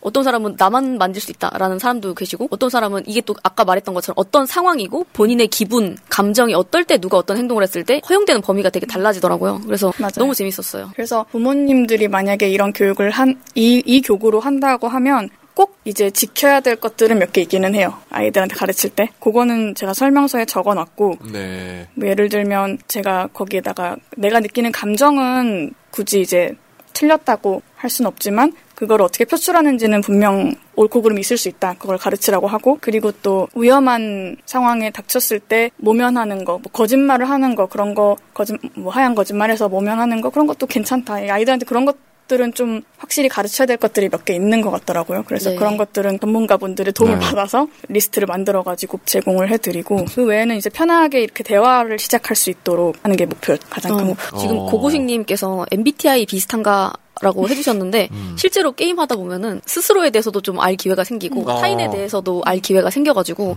좀 비슷한 면이 있다고 저도 생각이 많이 들더라고요. 근데 고고식님이 요거 영상 보시더니 소개 좀 제대로 해주시면 안 될까요? 이 뭐 제목이라던가 그러니까 예를 들어서 이걸 관심 갖고 예를 들어서 주위에 좀 알리고 싶은 분들도 계실 수 있잖아요. 찾아보고 싶을 수도 있고. 찾아보고 싶을 수도 있고 혹시 그런 분들한테는 어떻게 말씀드리면 될까요? 지금은 그냥 인터넷에 이즈막 바운더리라고 치면 그게 딱 하나 나와요. 이즈막 바운더리. 제 스튜디오 이름이 이즈막이라서. 사진 한번 그 뒤에 거 한번 띄워봐 주시면. 네, 이즈막 바운더리 여러분들. 네, 그 혜윤님께서 제품화 하고 싶네요라고 해주셨는데 이미 제품화가 돼 있어가지고. 제품화 돼 있어요. 이제막 올라왔어요. 그거 말고 그 뒤에 사진으로 된 거 보여주시면은. 네. 이 영상도 그러면 볼 수 있는 거죠? 네 맞아요. 이 그러니까 활용 방법 같은 걸 영상으로 찍어서 올려놨고 좀 다양하게 하실 수 있도록 저렇게 생겼어요. 귀엽다. 저렇게. 제가 우주를 너무 바운더리 좋아하고 써있네. 모두를 위한 경계 교육. 네. 진짜 좋다.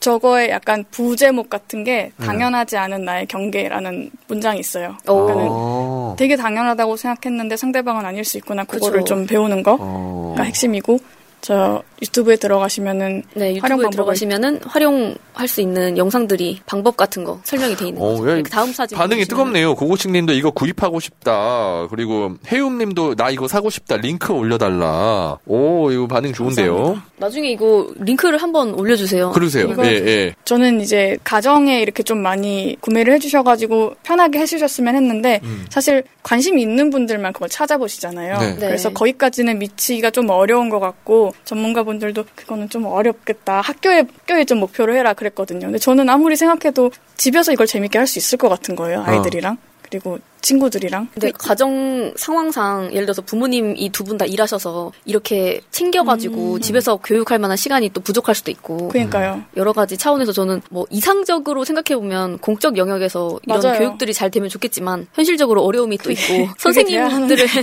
선생님들마다 또 이 차이가 있을 수 있고 맞아요, 하니. 맞아요. 아니면 그냥 보드게임으로도 저는 좋을 것 같아요. 그냥 맞아요. 주제는 솔직히 본인이 설정할 수 있는 부분이니까 근데 그냥 일반 보드게임이라고 해도 저는 재밌게 잘 가르쳐 줄 것 같거든요. 네, 교육성에 굉장히 좀 그걸 잃고 싶지 않아가지고 근데 보드게임 카페 이제 중고등학생도 많이 가니까 그게 될까요? 저는 좀 그렇게까지 생각은 안 해봐요. 그냥 아이디어입니다. 감사합니다. 좋습니다. 아무튼 오늘 그 예나님 혹시 하실 말씀 더 남으셨나요? 아직 못 전한 얘기.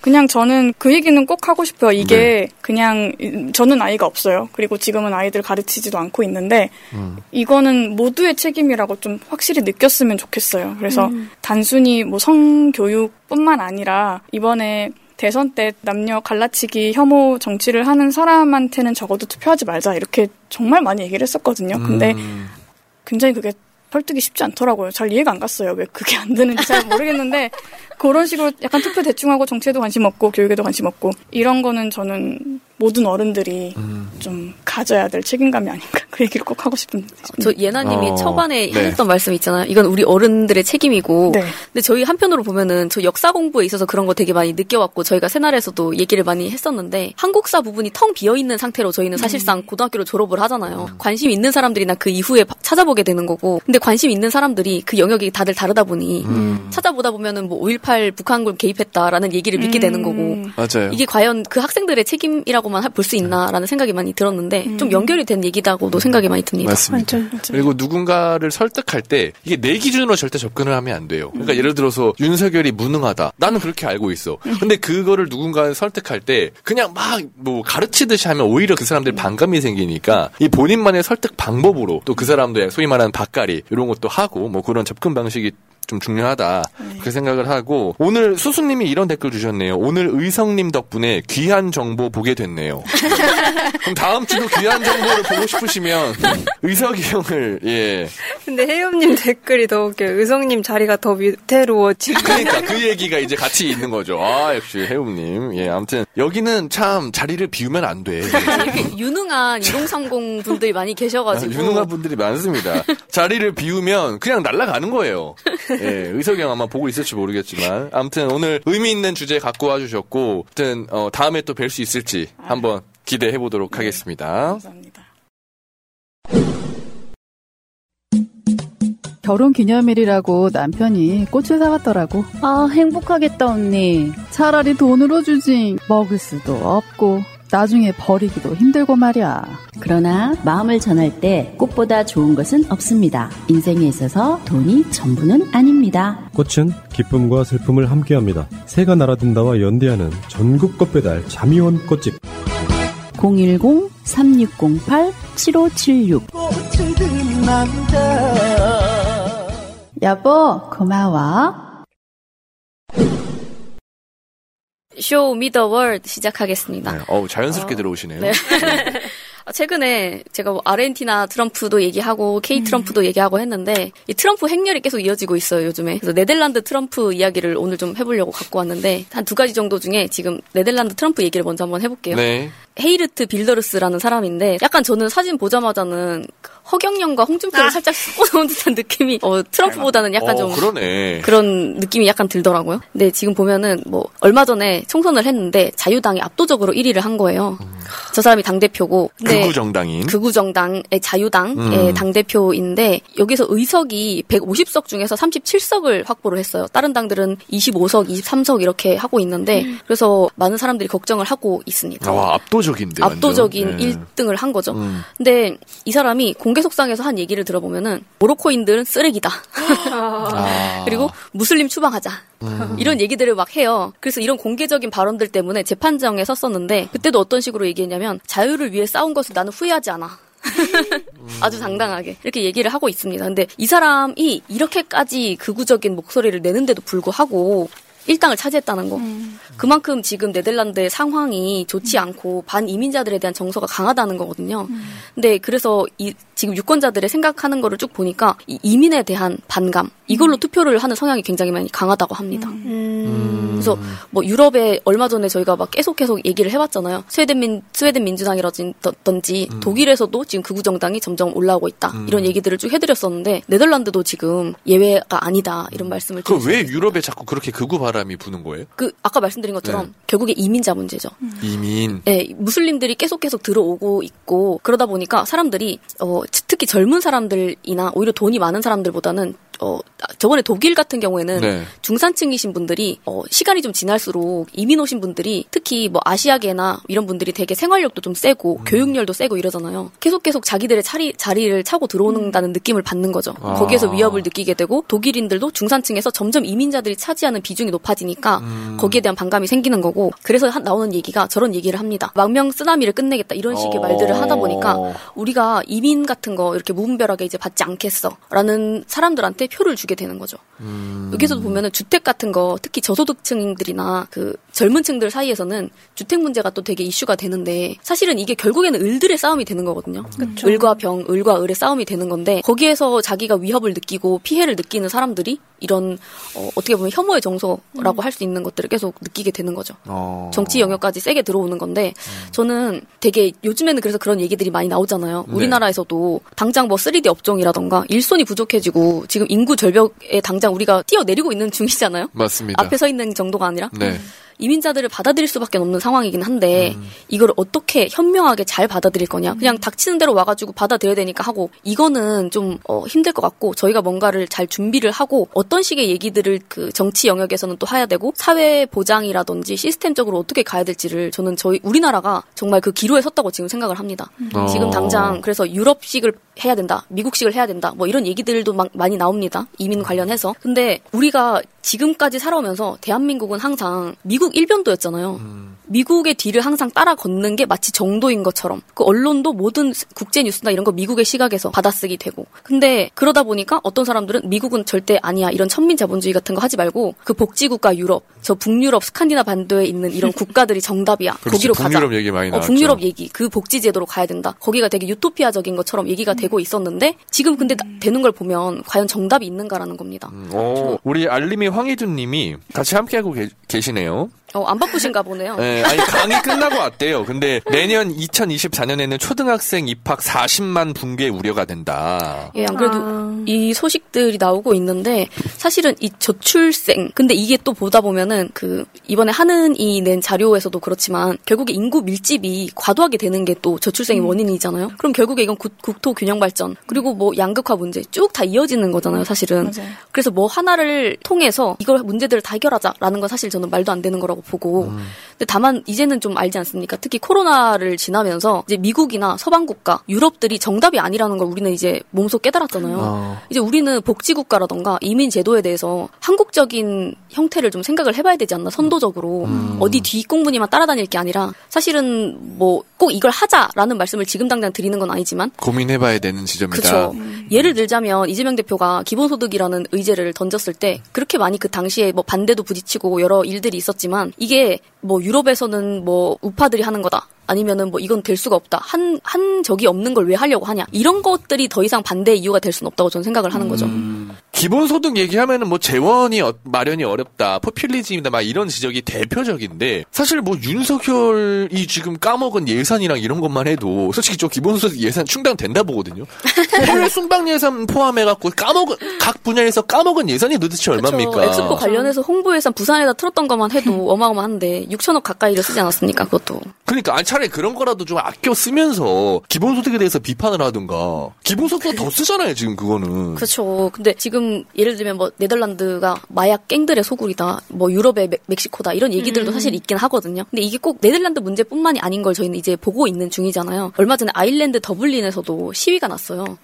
지금 뭐 34명이 지금 연행이 되고 뭐 차들이 불타고 이런 상황이었는데 이게 왜 이렇게 이런 일이 벌어졌냐 하면 그 소문이 오보가 난 거예요. 그 흉기 사건이 일어나가지고 5명이 죽고 어린아이들도 여기 포함이었어요.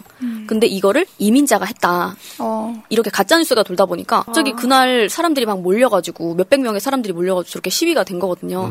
그러다 보니까 총리가 이런 거 수치스럽게 생각해라 이런 발언도 하기도 했습니다. 근데 한편으로는 그래서 이게 유럽에서 일어나고 있는 일인데 우리는 저 나라들 도대체 왜 이러지? 라고 생각을 하는데 우리도 윤석열 대통령이거든요. 그러니까요. 그러니까 빨리 끌어내려야죠 지금. 그쵸. 네, 큰일 났어요. 그거에 대한 얘기를 그래서 하나 드려보고 또 다음으로는 AI가 만든 조례가 통과가 됐다. 정치인 일자리 잃겠네라는 기사 제목이 떴는데 사실은 이건 좀 자극적으로 제목을 아주 잘 뽑았더라고요. 이게 뭐냐면 당장 AI로 뭔가 법안을 통과시켜야지라고 한 건 사실 아니에요. 이제 브라질에 있는 한 시의원이 이런 조례를 하나 만들어가지고 통과가 되고 나서 이게 어떤 거였냐면은 수도 계량기가 도난 당했을 때 납세자한테 계량기 교체 비용을 청구하지 못하게 하는 거 이런 정책이었어요. 이거를 통과되고 나서 자기가 밝힌 거예요. 이거 사실 SNS에다가 이거 사실은 AI가 만든 거였어. 근데 이거 근데 그렇게 하면 법 위반 아니에요? 법 위반이라고 할 수가 없죠. 왜냐면 여기에 대한 법이 이런 걸로 하지 말라라는 게 없으니까 이 사람이 이렇게 만든 안건이 36명으로 구성된 CEO에서 만장일치로 통과가 됐고 이걸 아무도 눈치를 못 챘어요. 이 사람이 이렇게 밝히기 전까지는 AI가 만든 거라는 걸. 근데 여기에 대해서 뭐 왜 이렇게 했냐 뭐 말들도 있기도 하고 한데 사실은 이렇게 해서라도 어떻게 해서라도 결과적으로 좋은 법안이 나오면 된 거 아니냐라고 얘기하시는 분들도 계실 수 있을 것 같고 근데 여기에 대해서는 많은 분들이 좀 당장 우리 이렇게 가까이 실생활에 들어왔다라는 생각을 좀 해봐야 될 것 같아가지고 가져왔습니다. 일단 AI 나중에 이제 AI 시대가 점점 더 변화하면서 AI 인공지능 시대가 올 것이다 막 하는데 그럼에도 불구하고 예를 들어서 뭐 무인 택시라든가 뭐 이런 것들은 다 대체된다고 이야기를 하지만 유일하게 좀 대체가 어려운 그런 직종이 예를 들어서 변호사나 판사 뭐 국회의원 뭐 이런 분들 아니겠습니까? 그런 건 이제 사람이 직접 해야 된다고 생각을 하거든요, 저는. 근데 왜냐면 그 AI 뭐 이런 것들이 디지털 이런 것들이 도입될 때 오히려 판사, 변호사 이런 것들은 빨리 대체될 거라고 예측되는 거에서 저는 봤고 오히려 창작의 영역에서 디자인이라던가 아니면 뭐 문화예술 영역 이런 것들이 정말 대체가 불가능할 거다라는 평이나 예측이 굉장히 많았었는데 오히려 이게 다가오고 보니까 그러니까 그러면 예를 들어서 이름이 잘 기억이 안 나는데 오석준 대법관이었나? 누구 있잖아요. 그 윤석열이 임명했던. 그러니까 그 버스 기사 800원 횡령한 버스 기사를 그 부당 해고라고 한 업체 측의 그러니까 회사 측의 편을 들어줬던 그런 거를 보면 인간이 판사해야 되는 거 아니에요? 그런 사례를. 그게 사실 AI 판사가 한 거나 다름없는 거잖아요. AI 판사가 아니라 그 인간이 그런 인간이어서 그런 판결을 내린 것 같은데요. 약간 아무튼 갑자기 그 생각이 나갔고. 근데 이거의 포인트는 분간할 수 없다는 게 또 포인트 같아요. 그러니까 AI가 만든 법안이 그렇게 제출이 됐는데 그걸 만든 사람이 말하기 전까지 아무도 눈치를 채지 못했다는 것. 그리고 이게 제출이 돼서 아직 뭐 완전히 통과가 된 건 아니지만 그거를 뭐 어떻게 할 법안이 따로 존재하지 않는다는 게 그게 또 이제 한번 살펴봐야 될 문제라는 생각이 듭니다. 이 의원 같은 경우에는 뭐 비용 절감할 수 있지 않냐, 효율적이지 않냐 이런 얘기를 했고 아까 부인님 말씀하신 것처럼 아무도 눈치를 못 챘으니까 왜 이거를 근데 결국 통과될 때까지 비밀에 붙였냐라고 비판도 있긴 한데 저는 이거를 결국에는 다른 시의원들이 있었고 36명이 만장일치가 됐잖아요. 그럼 걸러내는 과정이 사실 한 번 있었다는 거잖아요. 그러면은 저는 뭐 논문을 쓰거나 어떤 자기의 지식과 실력을 보여줘야 되는 거에서는 이걸 쓰는 게 정당한가 아닌가. 왜냐면 저작물에 대한 거가 이 사람이 정말 창작을 했냐 아니면 뭘 그냥 진짜 자동으로 나온 걸 끌고 왔냐 이 차이에서는 저는 있을 수 있다고 보는데 법안을 그렇게 만드는 거는 여기서 보면은 오히려 개선점이나 이런 것까지 더 인간이 만든 것보다 잘 만들어냈더라라고 이 의원이 얘기를 했었거든요. 일단 만드는 건 그렇게 쭉 만들어 놓고 통과시킬 때 제대로 된 거 통과시키면 되지 않나 이런 생각도 저는 들긴 하더라고요. 네. 그 변희사 장변형님께서 변호사 살았다 하고 있는데 람보 PD가 바로 잘라버리네. 왜냐면 변호사 또 아시죠? 예. 의사 해서 먹고 잘 사실 테니까. 근데 의사는 또 이게 AI가 대체될 수도 있잖아요. 그럼 정변형님 지금. 의사는 근데 좀 힘들 것 같아요. 저는 오히려. 시술 때문에. 저는 근데 오히려 의술이 더 정교하게 그렇게 발전할 것 같기도 해요. 왜냐면 제가 저번에 한번 말씀드렸지만 제가 5월 달에 검사를 하려고 병원에 가서 이제 검사를 받는데 이제 몸에 CT 촬영하면 여러분들 조영제 맞잖아요. 네. 조영제 맞고 이제 몸에 CT를 찍는 거죠. 근데 조영제를 로봇이 놓더라니까요. 원래 사람이 이렇게 놔줬었는데 지금 이렇게 연결해가지고 누워있으면 로봇이 안내 멘트가 나와요. 뭐 몇 초 후에 무슨 뭐 조영제가 투입됩니다 하면서 5초 뒤에 진짜 로봇에서 이게 나온다니까요. 이렇게 누워있었어요. 로봇이 이렇게 쏴줘요. 그런 거 보면서 아이고 나중에 진짜 의사가 제일 먼저 바뀌는 거 아니야? 아니 이미 도입도 많이 됐어요 실제로. 그래서 이거 정변호님 큰일 났네. 어떻게 변호사도 AI로 바뀌고 의사도 변호사 바뀌고 어떻게 해요 이거. 오늘 준비한 건 이런 거였는데 사실상 윤석열이 뭐 극우 정권이 극우 대통령이다 K 트럼프다 이런 얘기가 나오고 있긴 하지만 실제 극우들로부터는 또 얼마나 무시를 당할까 이런 생각도 많이 해보게 되는 게 좀 이따가 또 네덜란드 국빈 방문을 가잖아요. 또 가? 11일 날에 가는데 이번에 무슨 멘분으로 가요? 엑스포 유치 안 됐잖아. 그거를 아무도 모르더라고요. 전문가분들도 다 나와가지고 도대체 이것 때문에 간다고 하는데 이거 말도 안 된다. 진짜 실제로 왜 가는지 아무도 모르겠다. 이렇게 얘기들을 하시거든요. 근데 언론 보도된 거 보면 우리나라가 외교적으로 수출을 잘해야 된다 이러면서 간다는 것 같은데. 그러니까 군인이 가면 그게 되냐고요. 그러니까요. 마이너스가 되잖아 오히려.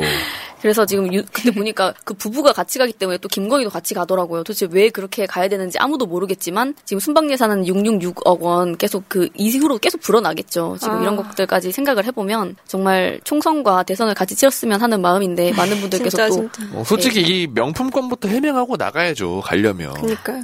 하진 않겠죠. 당연히. 우리는 요구를 하는 거지만. 그리고 그렇게 대통령실에서 무슨 사안마다 입장 따박따박 내면서 반박했던 사람들이. 유튜브는 상대 안 해라고 얘기했잖아요. 그건 말이 안 되는 거죠. 말도 안 되는 유튜브까지 상대할 거 있냐. 네.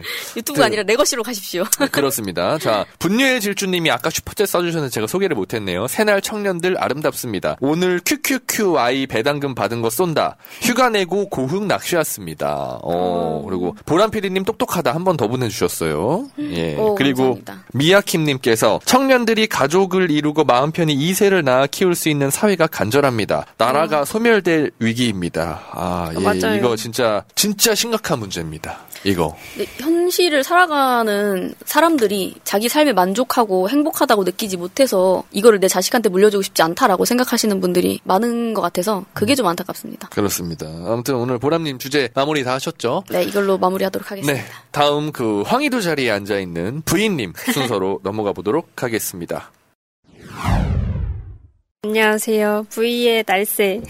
정치 얘기하다가 날을 세보자라는 뜻이고요. 예. 시작해보도록 하겠습니다. 네, 좋습니다. 오늘 저는 앞에 보람님이 말씀해주신 거랑 약간 연결 지점이 있는데 저도 AI 얘기를 하려고 가져왔어요. 혹시 이거 둘 중에 되게 유명한 사진이긴 한데 보신 적 있으신가요? 이거는 부인님이 우리 업데이트를 보지 않았다는 거에 대한 반증이죠. 왜냐면 제가 다뤘거든요. 저거를 몇 개월 전에 가져오셨었죠. 트럼프 사진하고. 그러면 여기 시청자분들도 다 알고 계시는 거라고 생각을 하고. 근데 짧게 설명해 주시죠. 왜냐면 그때 못 보신 분이 계실 수도 있으니까. 그렇죠. 그때 보셨던 분들은 1번 한번 쳐봐 주시고 안 보신 분들은 2번 한번 눌러주시기 바랍니다. 2번 계신가요? 저도. 2번이 많아요. 좋은 거죠. 부인님이 설명을 해주시는. 어쨌든.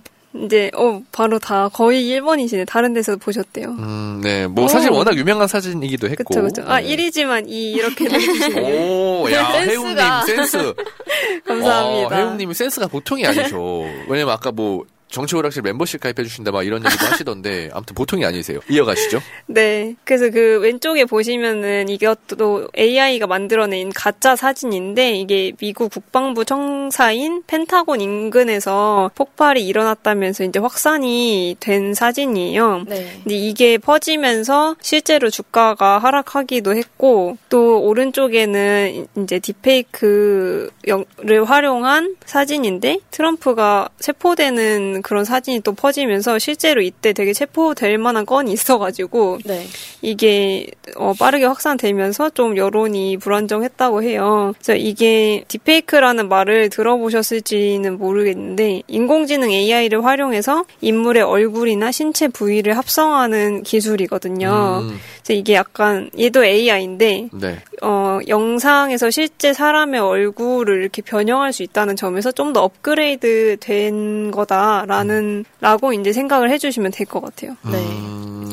그래서 이게 이제 미국에서도 이렇게 너무 위험하다는 지적이 이제 많이 나왔고 좀 전 세계적으로도 딥페이크 영상이 좀 신기해서 많이 찾아보고 했지만 가짜뉴스 확산에 너무 영향을 크게 미쳐서 위험하다는 게 되게 그런 분위기가 많이 퍼져 있고요.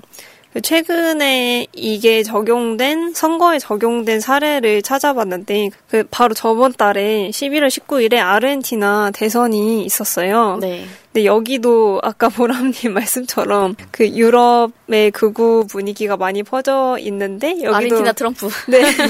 당선이 됐죠. 여기도 당선이 됐는데, 이제 그 당선 과정에서 가 엄청 많이 쓰인 거예요. 네. 그래서 뉴욕타임즈가 평가하기로는 이게 첫 번째 AI 선거다라고 할 정도로 네. AI가 엄청 활용이 됐는데, 물론 그 전에도 아까 첫 번째 보여드렸듯이 뭐 AI가 만든 가짜 사진 이러면서 막 퍼지고 했지만 여기서 진짜 이거는 전쟁이다라고 할 정도로 불이 붙었던 거는 이 선거 캠프뿐만 아니라 지지자들이 자체 양산을 하면서 엄청 배틀이 붙었다는 거예요. 네. 그래서 이게 실제로 너무 사람들의 심리에 많이 영향을 미쳤고 또 사람들이 이거 아닐걸? 막 하면서도 이제 막 믿었다는 거예요. 네. 그래서 이게 초등교육만 받아도 가짜인 걸 인지하지만 내심했을 것이다. 뭐 이런 기저가 이제 싹 깔리게 된다는 거죠.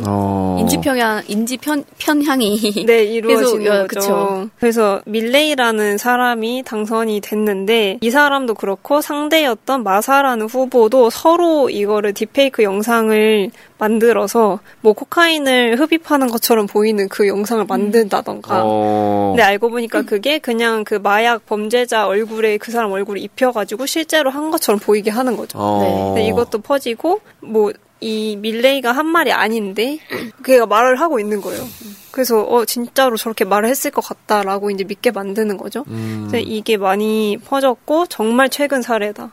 30일 내의 사례다. 그래서 이게 이제 내년에 우리도 총선을 앞두고 있는 시점에서 굉장히 중요하다고 봤고, 그래서 여기에 대해서 전 세계적으로 이제 얘기를 하고 있는데 다들 솔직히 어떻게 해야 될지를 모르는 것 같아요. 그쵸. 막, 이거 진짜 어떡하지? 이러면서 점점 하나씩 구축을 해나가고 있는데, 프랑스는 정보조작금지법이라는 걸 만들었고, 유럽연합은 이건 AI가 만든 겁니다. 이렇게 표기를 꼭 하도록, 이제, 네, 만들어놨대요. 그렇게 안 하면은 책임을 더 강하게 묻고. 그리고 미국도 전체적으로 논의는 하고 있는데, 특히 캘리포니아랑 텍사스에서 이제 선거 60일 전, 선거 30일 전부터는 선거운동을 위한 딥페이크 영상을 아예 금지하는 그냥 생산도 안 되고 배포도 안 되고 다 금지하는 그런 법안 만들었다고 합니다. 그래서 이런 것들도 참고해서 이제 우리나라도 바로 어저께 이게 통과가 됐다고 하는데요. 네. 이제 우리 그 법안 이름은 공직선거법 개정안에 이거를 개정해서 녹여낸 거고요. 네. 앞에 텍사스나 뭐 캘리포니아 얘네는 60일, 30일 이렇게 정했다면 우리는 선거 90일 전부터 선거운동을 위한 딥페이크 영상을 전면 금지하겠다라는 게 이제 어제 정개특위를 통과를 했어요. 근데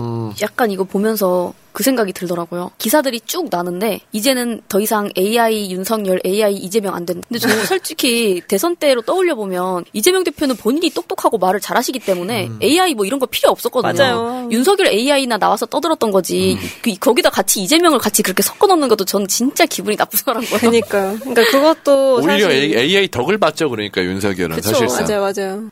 그때 되게 논란도 있었잖아요. 지방선거 때. 네. 그거 다 아시겠지만 지선 때 어떤 국힘 후보가 그 AI 윤석열 영상에다가 누구누구 후보를 지지합니다. 이런 거를 네. 붙여가지고 낸 거예요. 그래서 뭐 이거에 진짜 개입을 했냐 안 했냐 이러면서 막 논란이 많이 됐는데 이제 그렇게 이제 따끈따끈하게 저희 우리나라도 논란이 좀 있었던 게 있었고 전 세계적으로도 이렇기 때문에 다음 선거 때는 이제 어떻게 할 것인가 저는 개인적으로 되게 궁금했는데 어저께 딱 이게 통과가 됐다는 거예요. 네. 그래서 여기 내용을 살펴보면 크게는 선거 아까 말씀드린 선거 90일 전부터 이제 다 금지하겠다 이거고 두 번째는 아까 EU에서 가상의 정보라는 걸 꼭 표시하도록 하겠다고 했잖아요. 네. 그거를 이제 우리도 적용을 해서 90일 이전에 만들어 놨던 것도 무조건 그걸 표기를 해야 되는 거예요. 근데 저 솔직히 이게 진짜 답이 어떻게 해도 없다라고 느끼는 게 왜냐면 사실은 그 90일 전에 있던 거가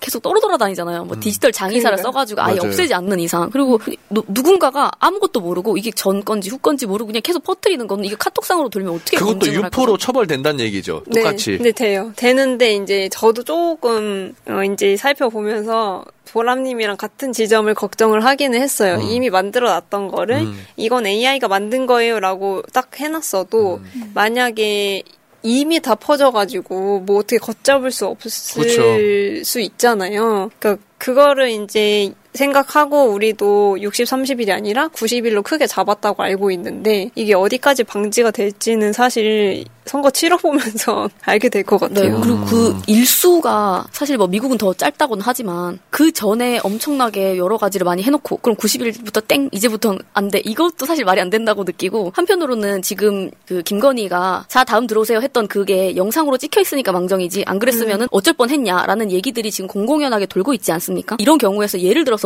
이거는 상상력을 좀 발휘를 해보는 건데요. 이거 뭐 칵퇴한 거라든지 아니면 뭐 이거 다 AI가 만든 것 같은데 디페이크인 것 같은데 나는 그런 적 없어라고 한다던가 이 AI를 사용했다 만다 이게 좀 선거라고 하는 거에 사용된다면 이용이 된다면 그 범주를 도대체 어디서부터 어디까지 볼 것인가 생각할 수도 있고요. 여러 가지 이거를 사실 규제로 막기에는 너무나 그 방법이 좀 제한적이지 않나라는 생각이 되게 많이 들거든요. 범위도 사실 너무 넓고 이게 그래서 근데 이걸 또 찾아보니까 이 회의를 거쳤던 그 국회에서도 다 생각은 하고 있더라고요. 당연히. 그쵸.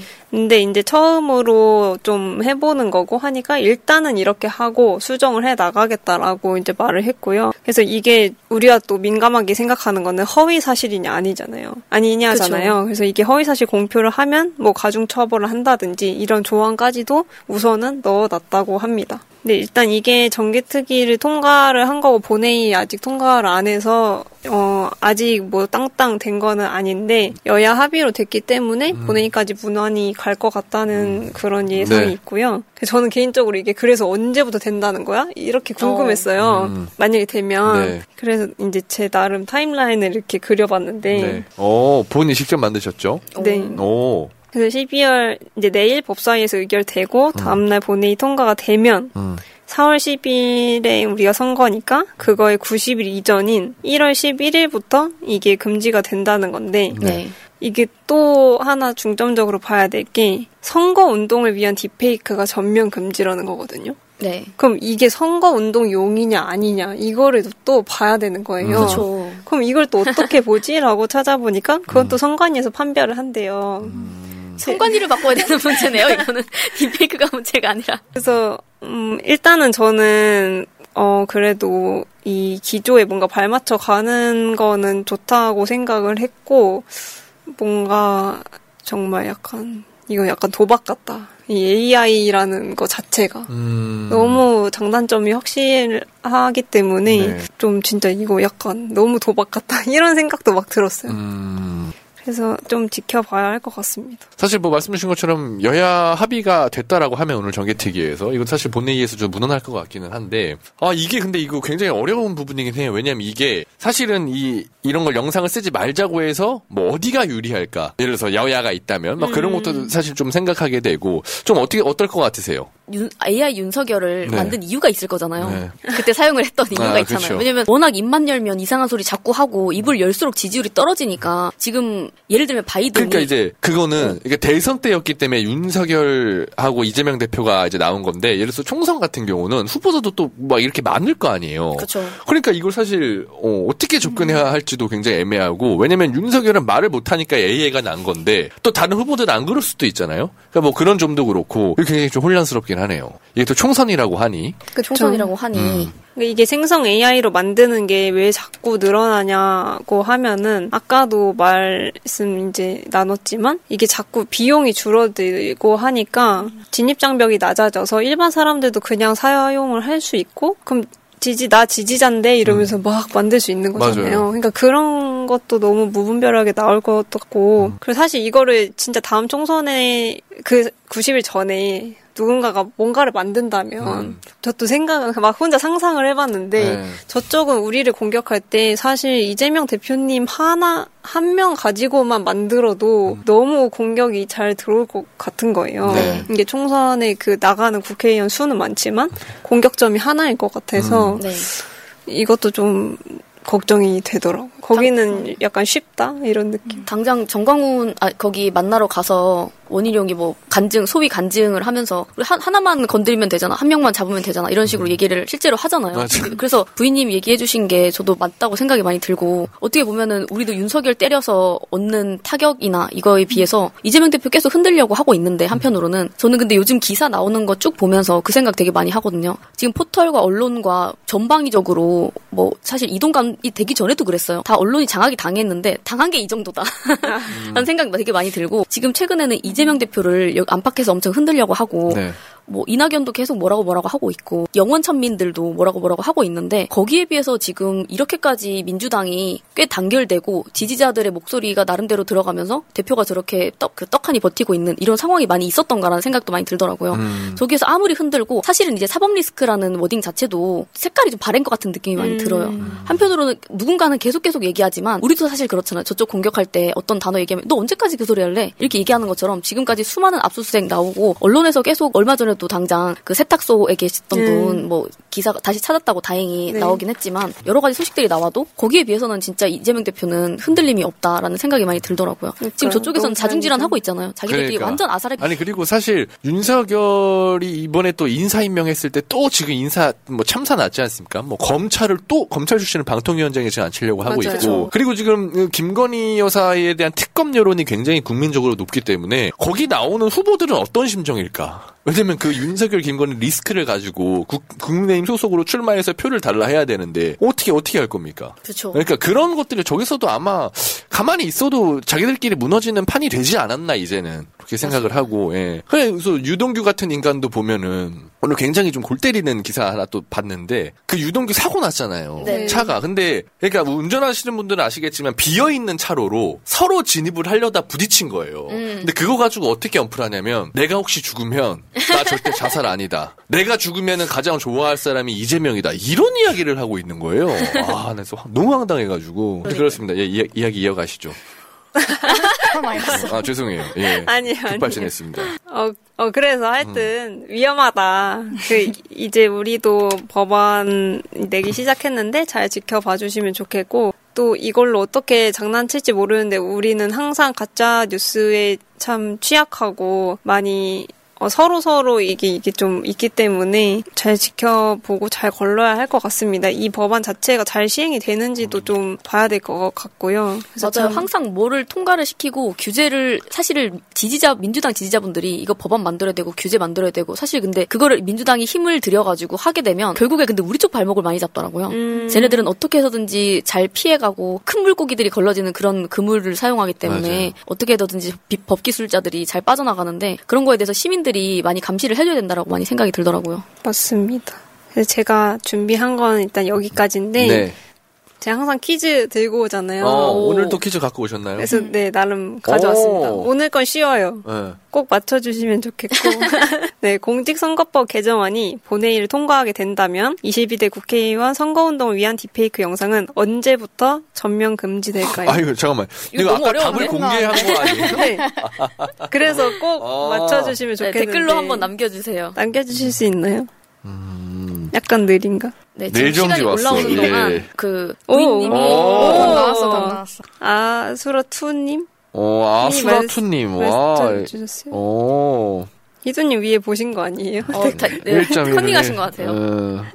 그러네. 네, 1월 11일입니다. 111로 기억을 해주시고 또 기사가 나면은 같이 관심 가지고 지켜봐 주시면 좋겠습니다. 만약에 이 영상이 본회의 통과한다고 가정했을 때 11일 이후에 딥페이크 영상을 뭐 응원 차원이라도 예를 들어서 네네. 그러니까 남의 후보를 비방하는 게 아니라 예를 들어서 뭐 그럴 수 있잖아요. 우리 후보를 응원하는 영상을 만들 수도 있잖아요. AI로. 그런 거 만들면 법적으로 처벌된다 이 얘기죠 지금. 네, 아예 안 된다고. 근데 예를 들어가지고 이게 AI는 아니더라도 예를 들면 이런 거 있잖아요. 김기현이 예전에 대선 때 이명경 선수랑 그 가수 옆에 같이 사진 찍고 거의 사칭 비슷한 거잖아요. 전청조도 아니고 자기를 지지하는 게 아닌데 지지해줘서 고맙다. 꽃다발 들고 왔다. 본인이 들고 간 꽃다발로 그렇게 얘기한 거잖아요. 어떻게 보면 저기는 항상 딥페이크가 아니더라도 그런 사실이 아닌 얘기들을 막 뻔뻔하게 하니까. 그쵸. 근데 여기에 대해서 그러면 민주당이 규제하는 거 말고 뭘 할 수 있느냐 우리 지지자들이. 근데 저번에 부인님께서 나무 위키를 일반인들도 다 팩트 체크를 해서 바꿀 수가 있다고 이런 얘기도 드렸었잖아요. 네네. 그런 것도 있고 혹시 나무 위키를 그래서 수정하실 수 있는 분들은 그 방법을 아시는 분들은 그런 식으로 팩트 체크를 좀 해주시면 좋겠고 또 민주당 지지하시는 분들께서 여기저기서 가짜 뉴스가 돌아다니면은 그거를 다 확인을 좀 해주셨으면 좋겠다. 이게 이런 것들이 이제 저희가 좀 할 수 있는 일이 아닐까 싶습니다. 그렇죠.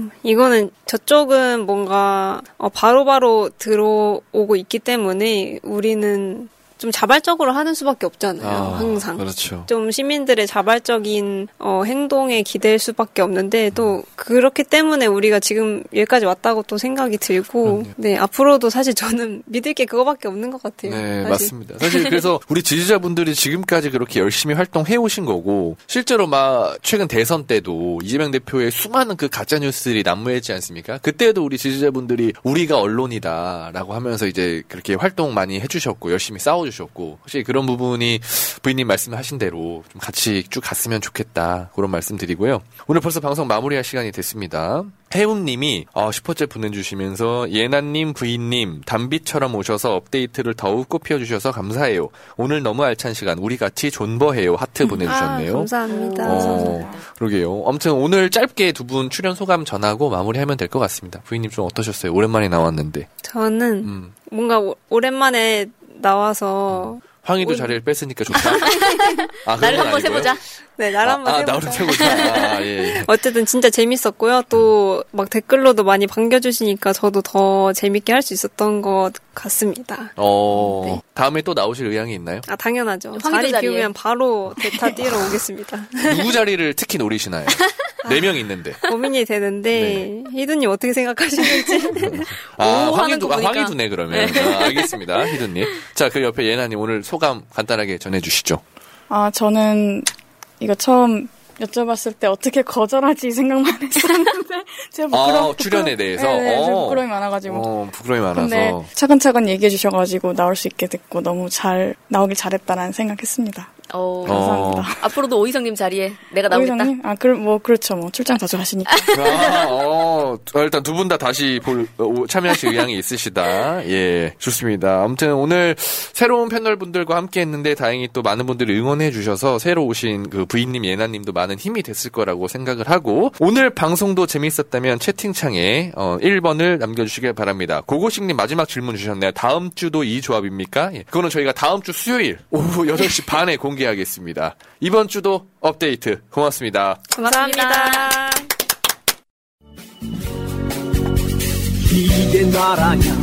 이게 나라냐 우리는 끝까지 간다 촛불이